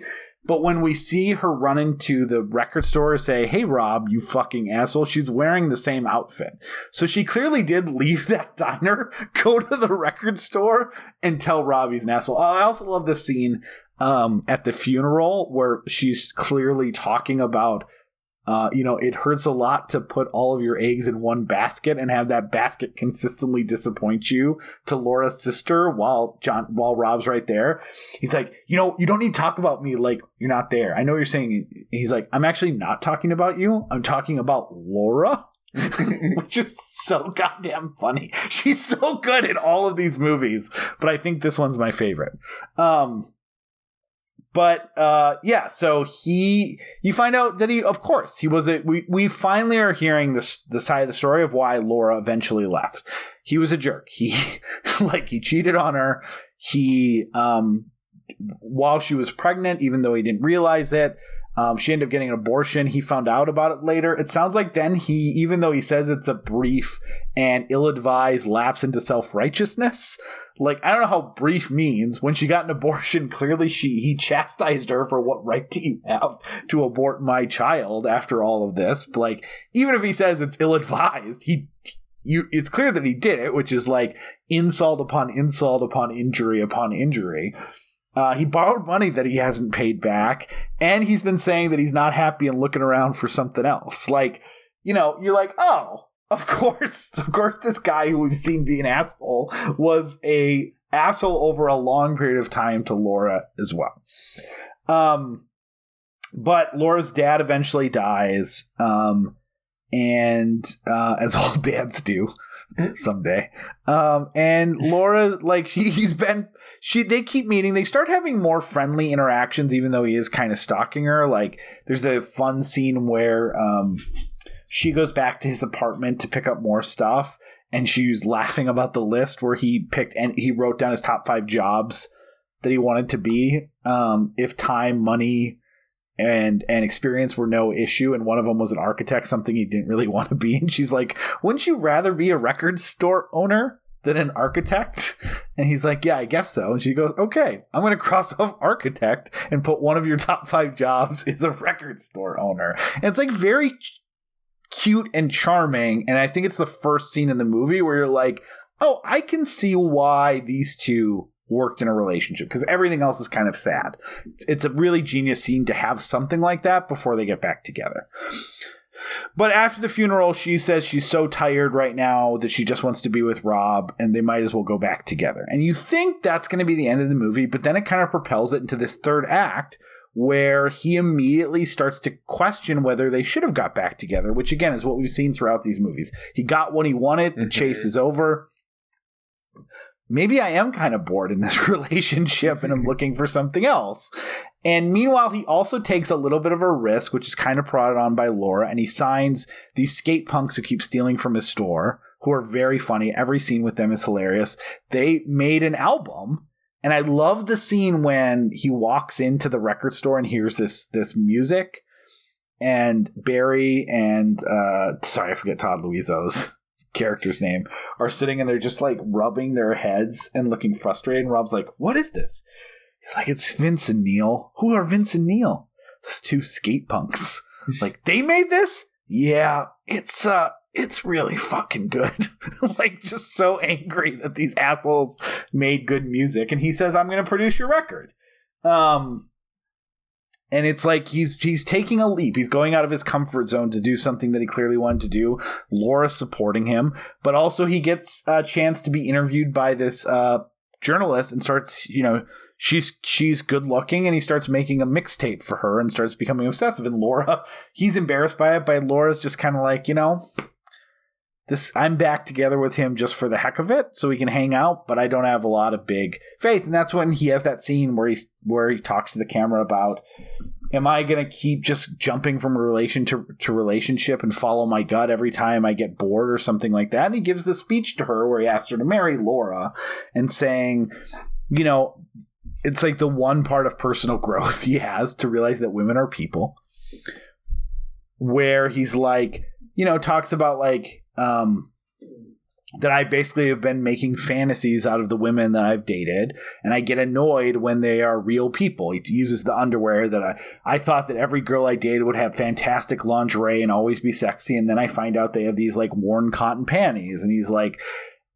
the new women in my life have those too, but I don't have to see it because it's not part of the fantasy, because I'm expecting them to be, which, like, again, it's a realization moment of like, hey, women are human beings and people who have, they're just like anyone else. They're not men's fantasies, but it's his little part of personal growth. And he's saying that, like, we have a relationship that has challenges and ups and downs, and I'd rather commit to that relationship than to keep going after these fantasies of women that don't exist. Yeah, it's a really interesting scene because when it begins, you think he's breaking up with her. And you're like, fucking Rob, like, why did you do this? Like, you think he's breaking up with her, but he's actually, like, breaking up with the old version of himself. Like, he's actually, like, in a weird way, it's like a breakup scene with the old Rob, right? Like he's like, I am realizing that I need to commit to something. Like I need to commit to the mistakes that I've made. I need to commit to the mistakes I've made in the past being mistakes, and not like just part of who I am. I think that's like, as we take it to like the final moments of the movie, I think that it's very beautiful that like this is a movie that embraces the uncertainty of life. We talked about it a lot in the Say Anything episode. This is a movie that embraces the uncertainty of life, and the ending embraces the uncertainty of life because it plays a love song, and Rob is like clearly like happy, and he's like, I think I know how to be happy, and it's like through like serving the relationship rather than serving myself. Yeah, he said he's going to make a mixtape of Laura, not of the stuff he wants her to like that he likes, but of songs that he knows Laura likes, which is again seemingly minor. Right, it's like, oh, I should do things for my partner that they like, not that I like that I want them to also like. Yeah. But it's a moment of growth. I also like that Laura doesn't accept the proposal. Like she laughs and kind of says that like do me a favor, you don't seem like the best bet in the world. 2 days ago you were making a mixtape for that journalist that was, and he's like, yeah, but I'm done with that. Like, and she's like, okay, well, it's noted and appreciated. Like, you know, she's not like, oh, yes, she has a very realistic sense of what this relationship is. And even though the story's not told from her perspective, it doesn't like it. I think it treats her character with respect by her being like, okay, I'm glad that's where you're at right now. And hopefully maybe that means we'll continue to develop this relationship. And yeah. And then the ending scene is they have a concert for the record release party. Jack Black, in a very funny scene, he has had a sign on the door forever to inquire within about starting a band with him. And after 4 years, someone does. And Rob does not want him to play. And he keeps saying, we're sonic fucking death monkeys. He's like, this is going to be terrible. And then they play to end it a Marvin Gaye song, Let's Get It On. Which was now legally distinct from Ed Sheeran's Thinking Out Loud as of today. The courts ruled.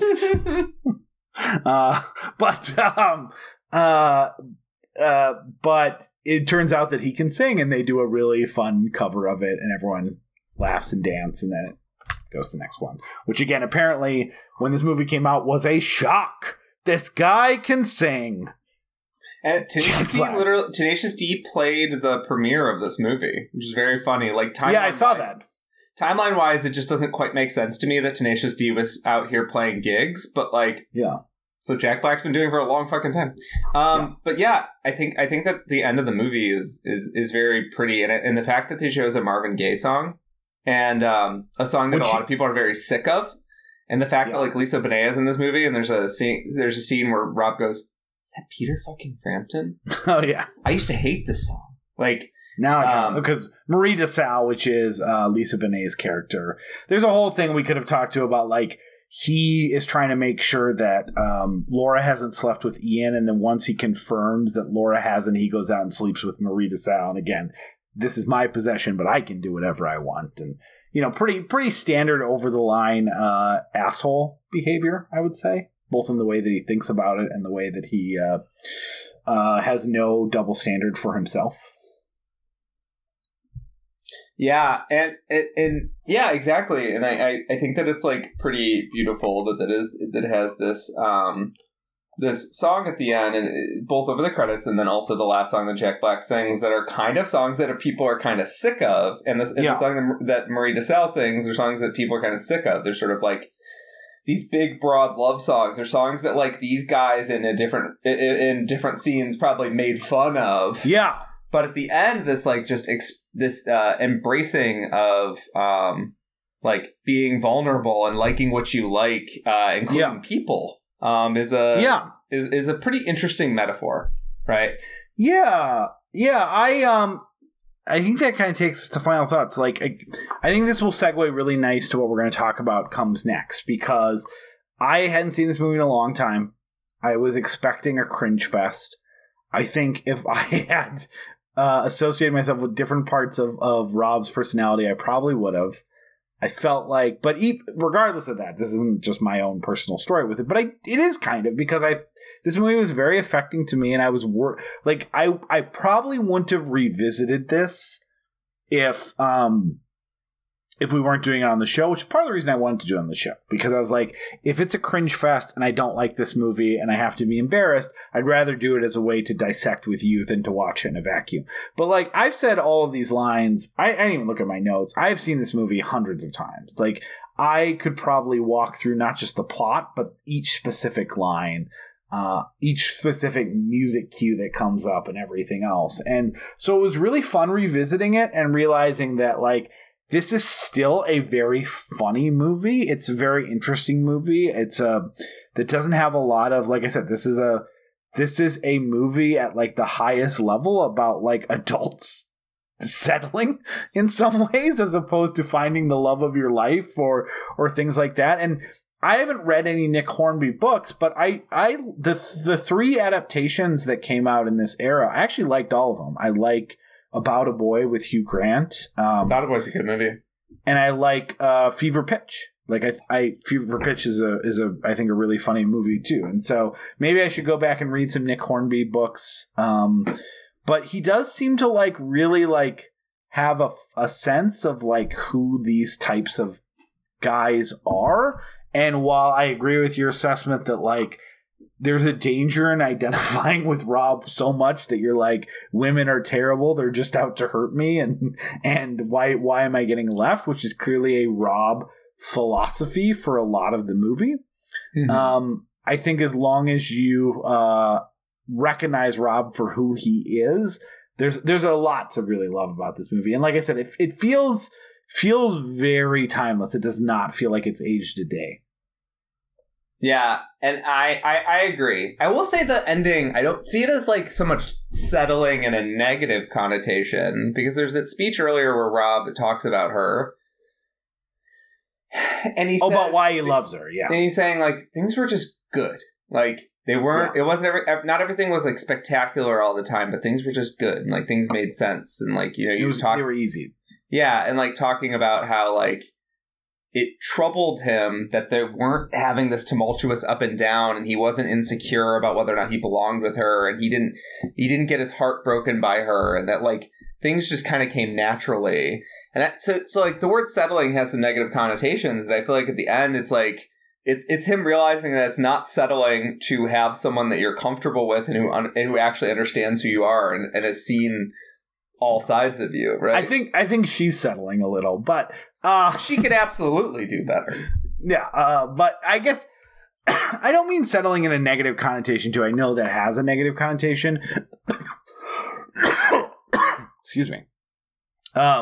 I guess I think about it like you need to de-romanticize your idea of what a good, mature relationship is, and like get away from the fantasies and the fairy tales and things like that. I think that's what happens at the end. Like, I think Laura's obviously there. She knows who this guy is. She knows what she's going to get from him, what she's not going to get from him. And I think, you know,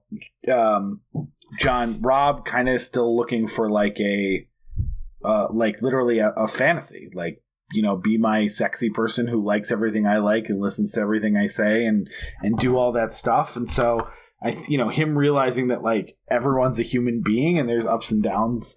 I guess I am saying settling, but it's just very different. The like realization that like they have a comfortable relationship and they should keep trying is just such a different ending than most any other like romantic comedy or whatever you want to call it. I know that's putting this in a weird genre box that I don't think it quite fits in, but it's probably the one that's closest to it. Mm-hmm. Anything else before we wrap on our 2 for Cusack?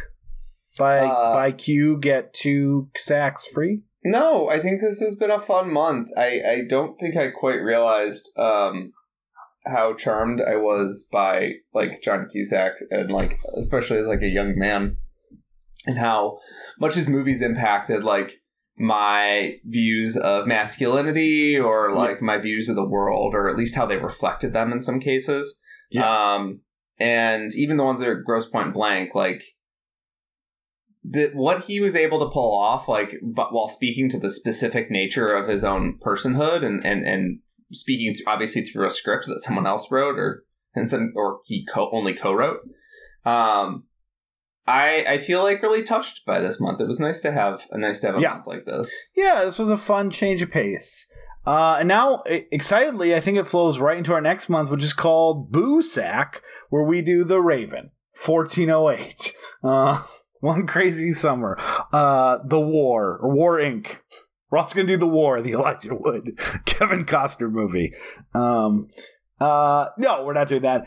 So part of the reason why I said it's segue is that High Fidelity is a movie that I loved as a kid, or a college kid, high school kid, and I hadn't revisited it in a long time. And Peter and I have been trying to figure out a frame to do some movies in that genre for a while, because there's a lot of movies that if you were a budding cinephile in the late 90s, early 2000s that were on the top of the IMDb charts and you saw at a particular age and that you were extremely affected by, and everyone had the posters up in their college dorms, and we couldn't quite find the right framework for it. And Peter had the great idea of, let's just do that.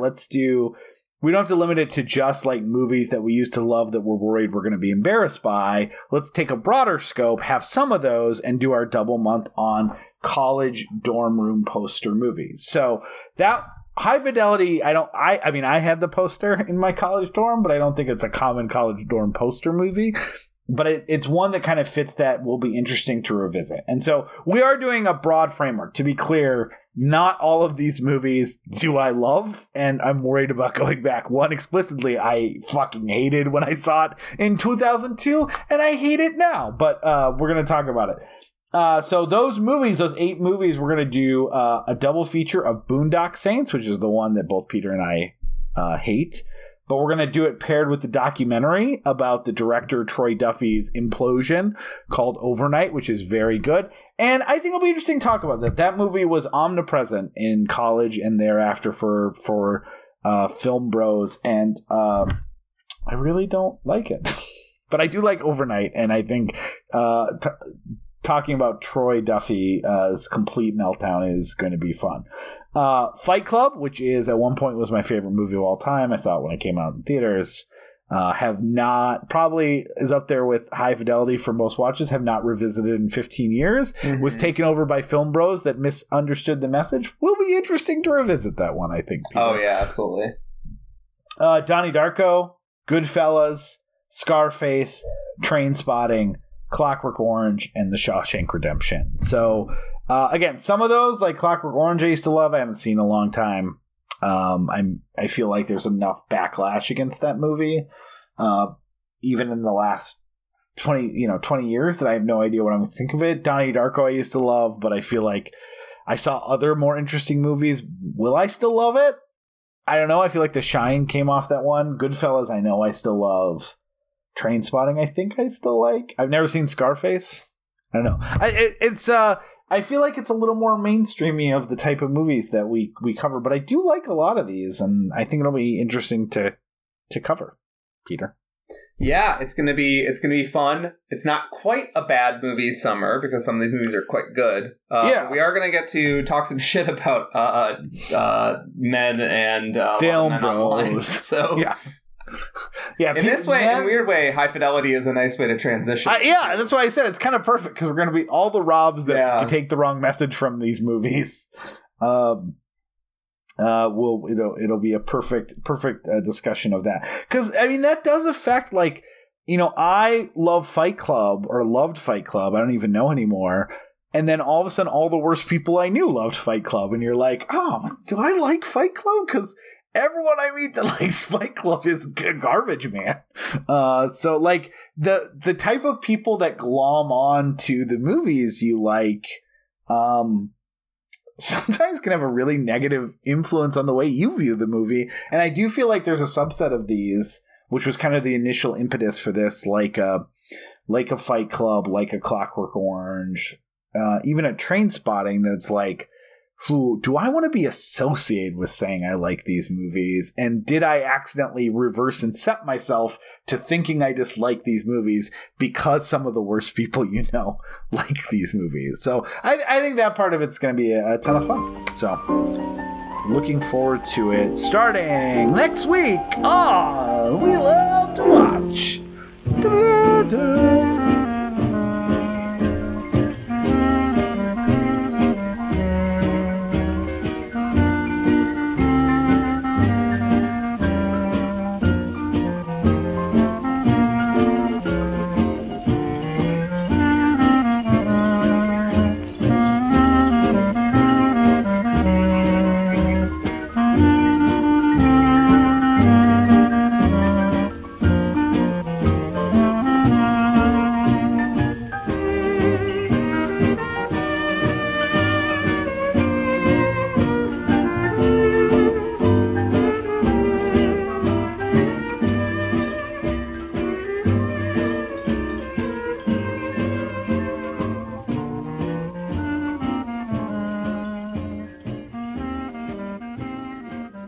Thank you so much for listening to We Love to Watch.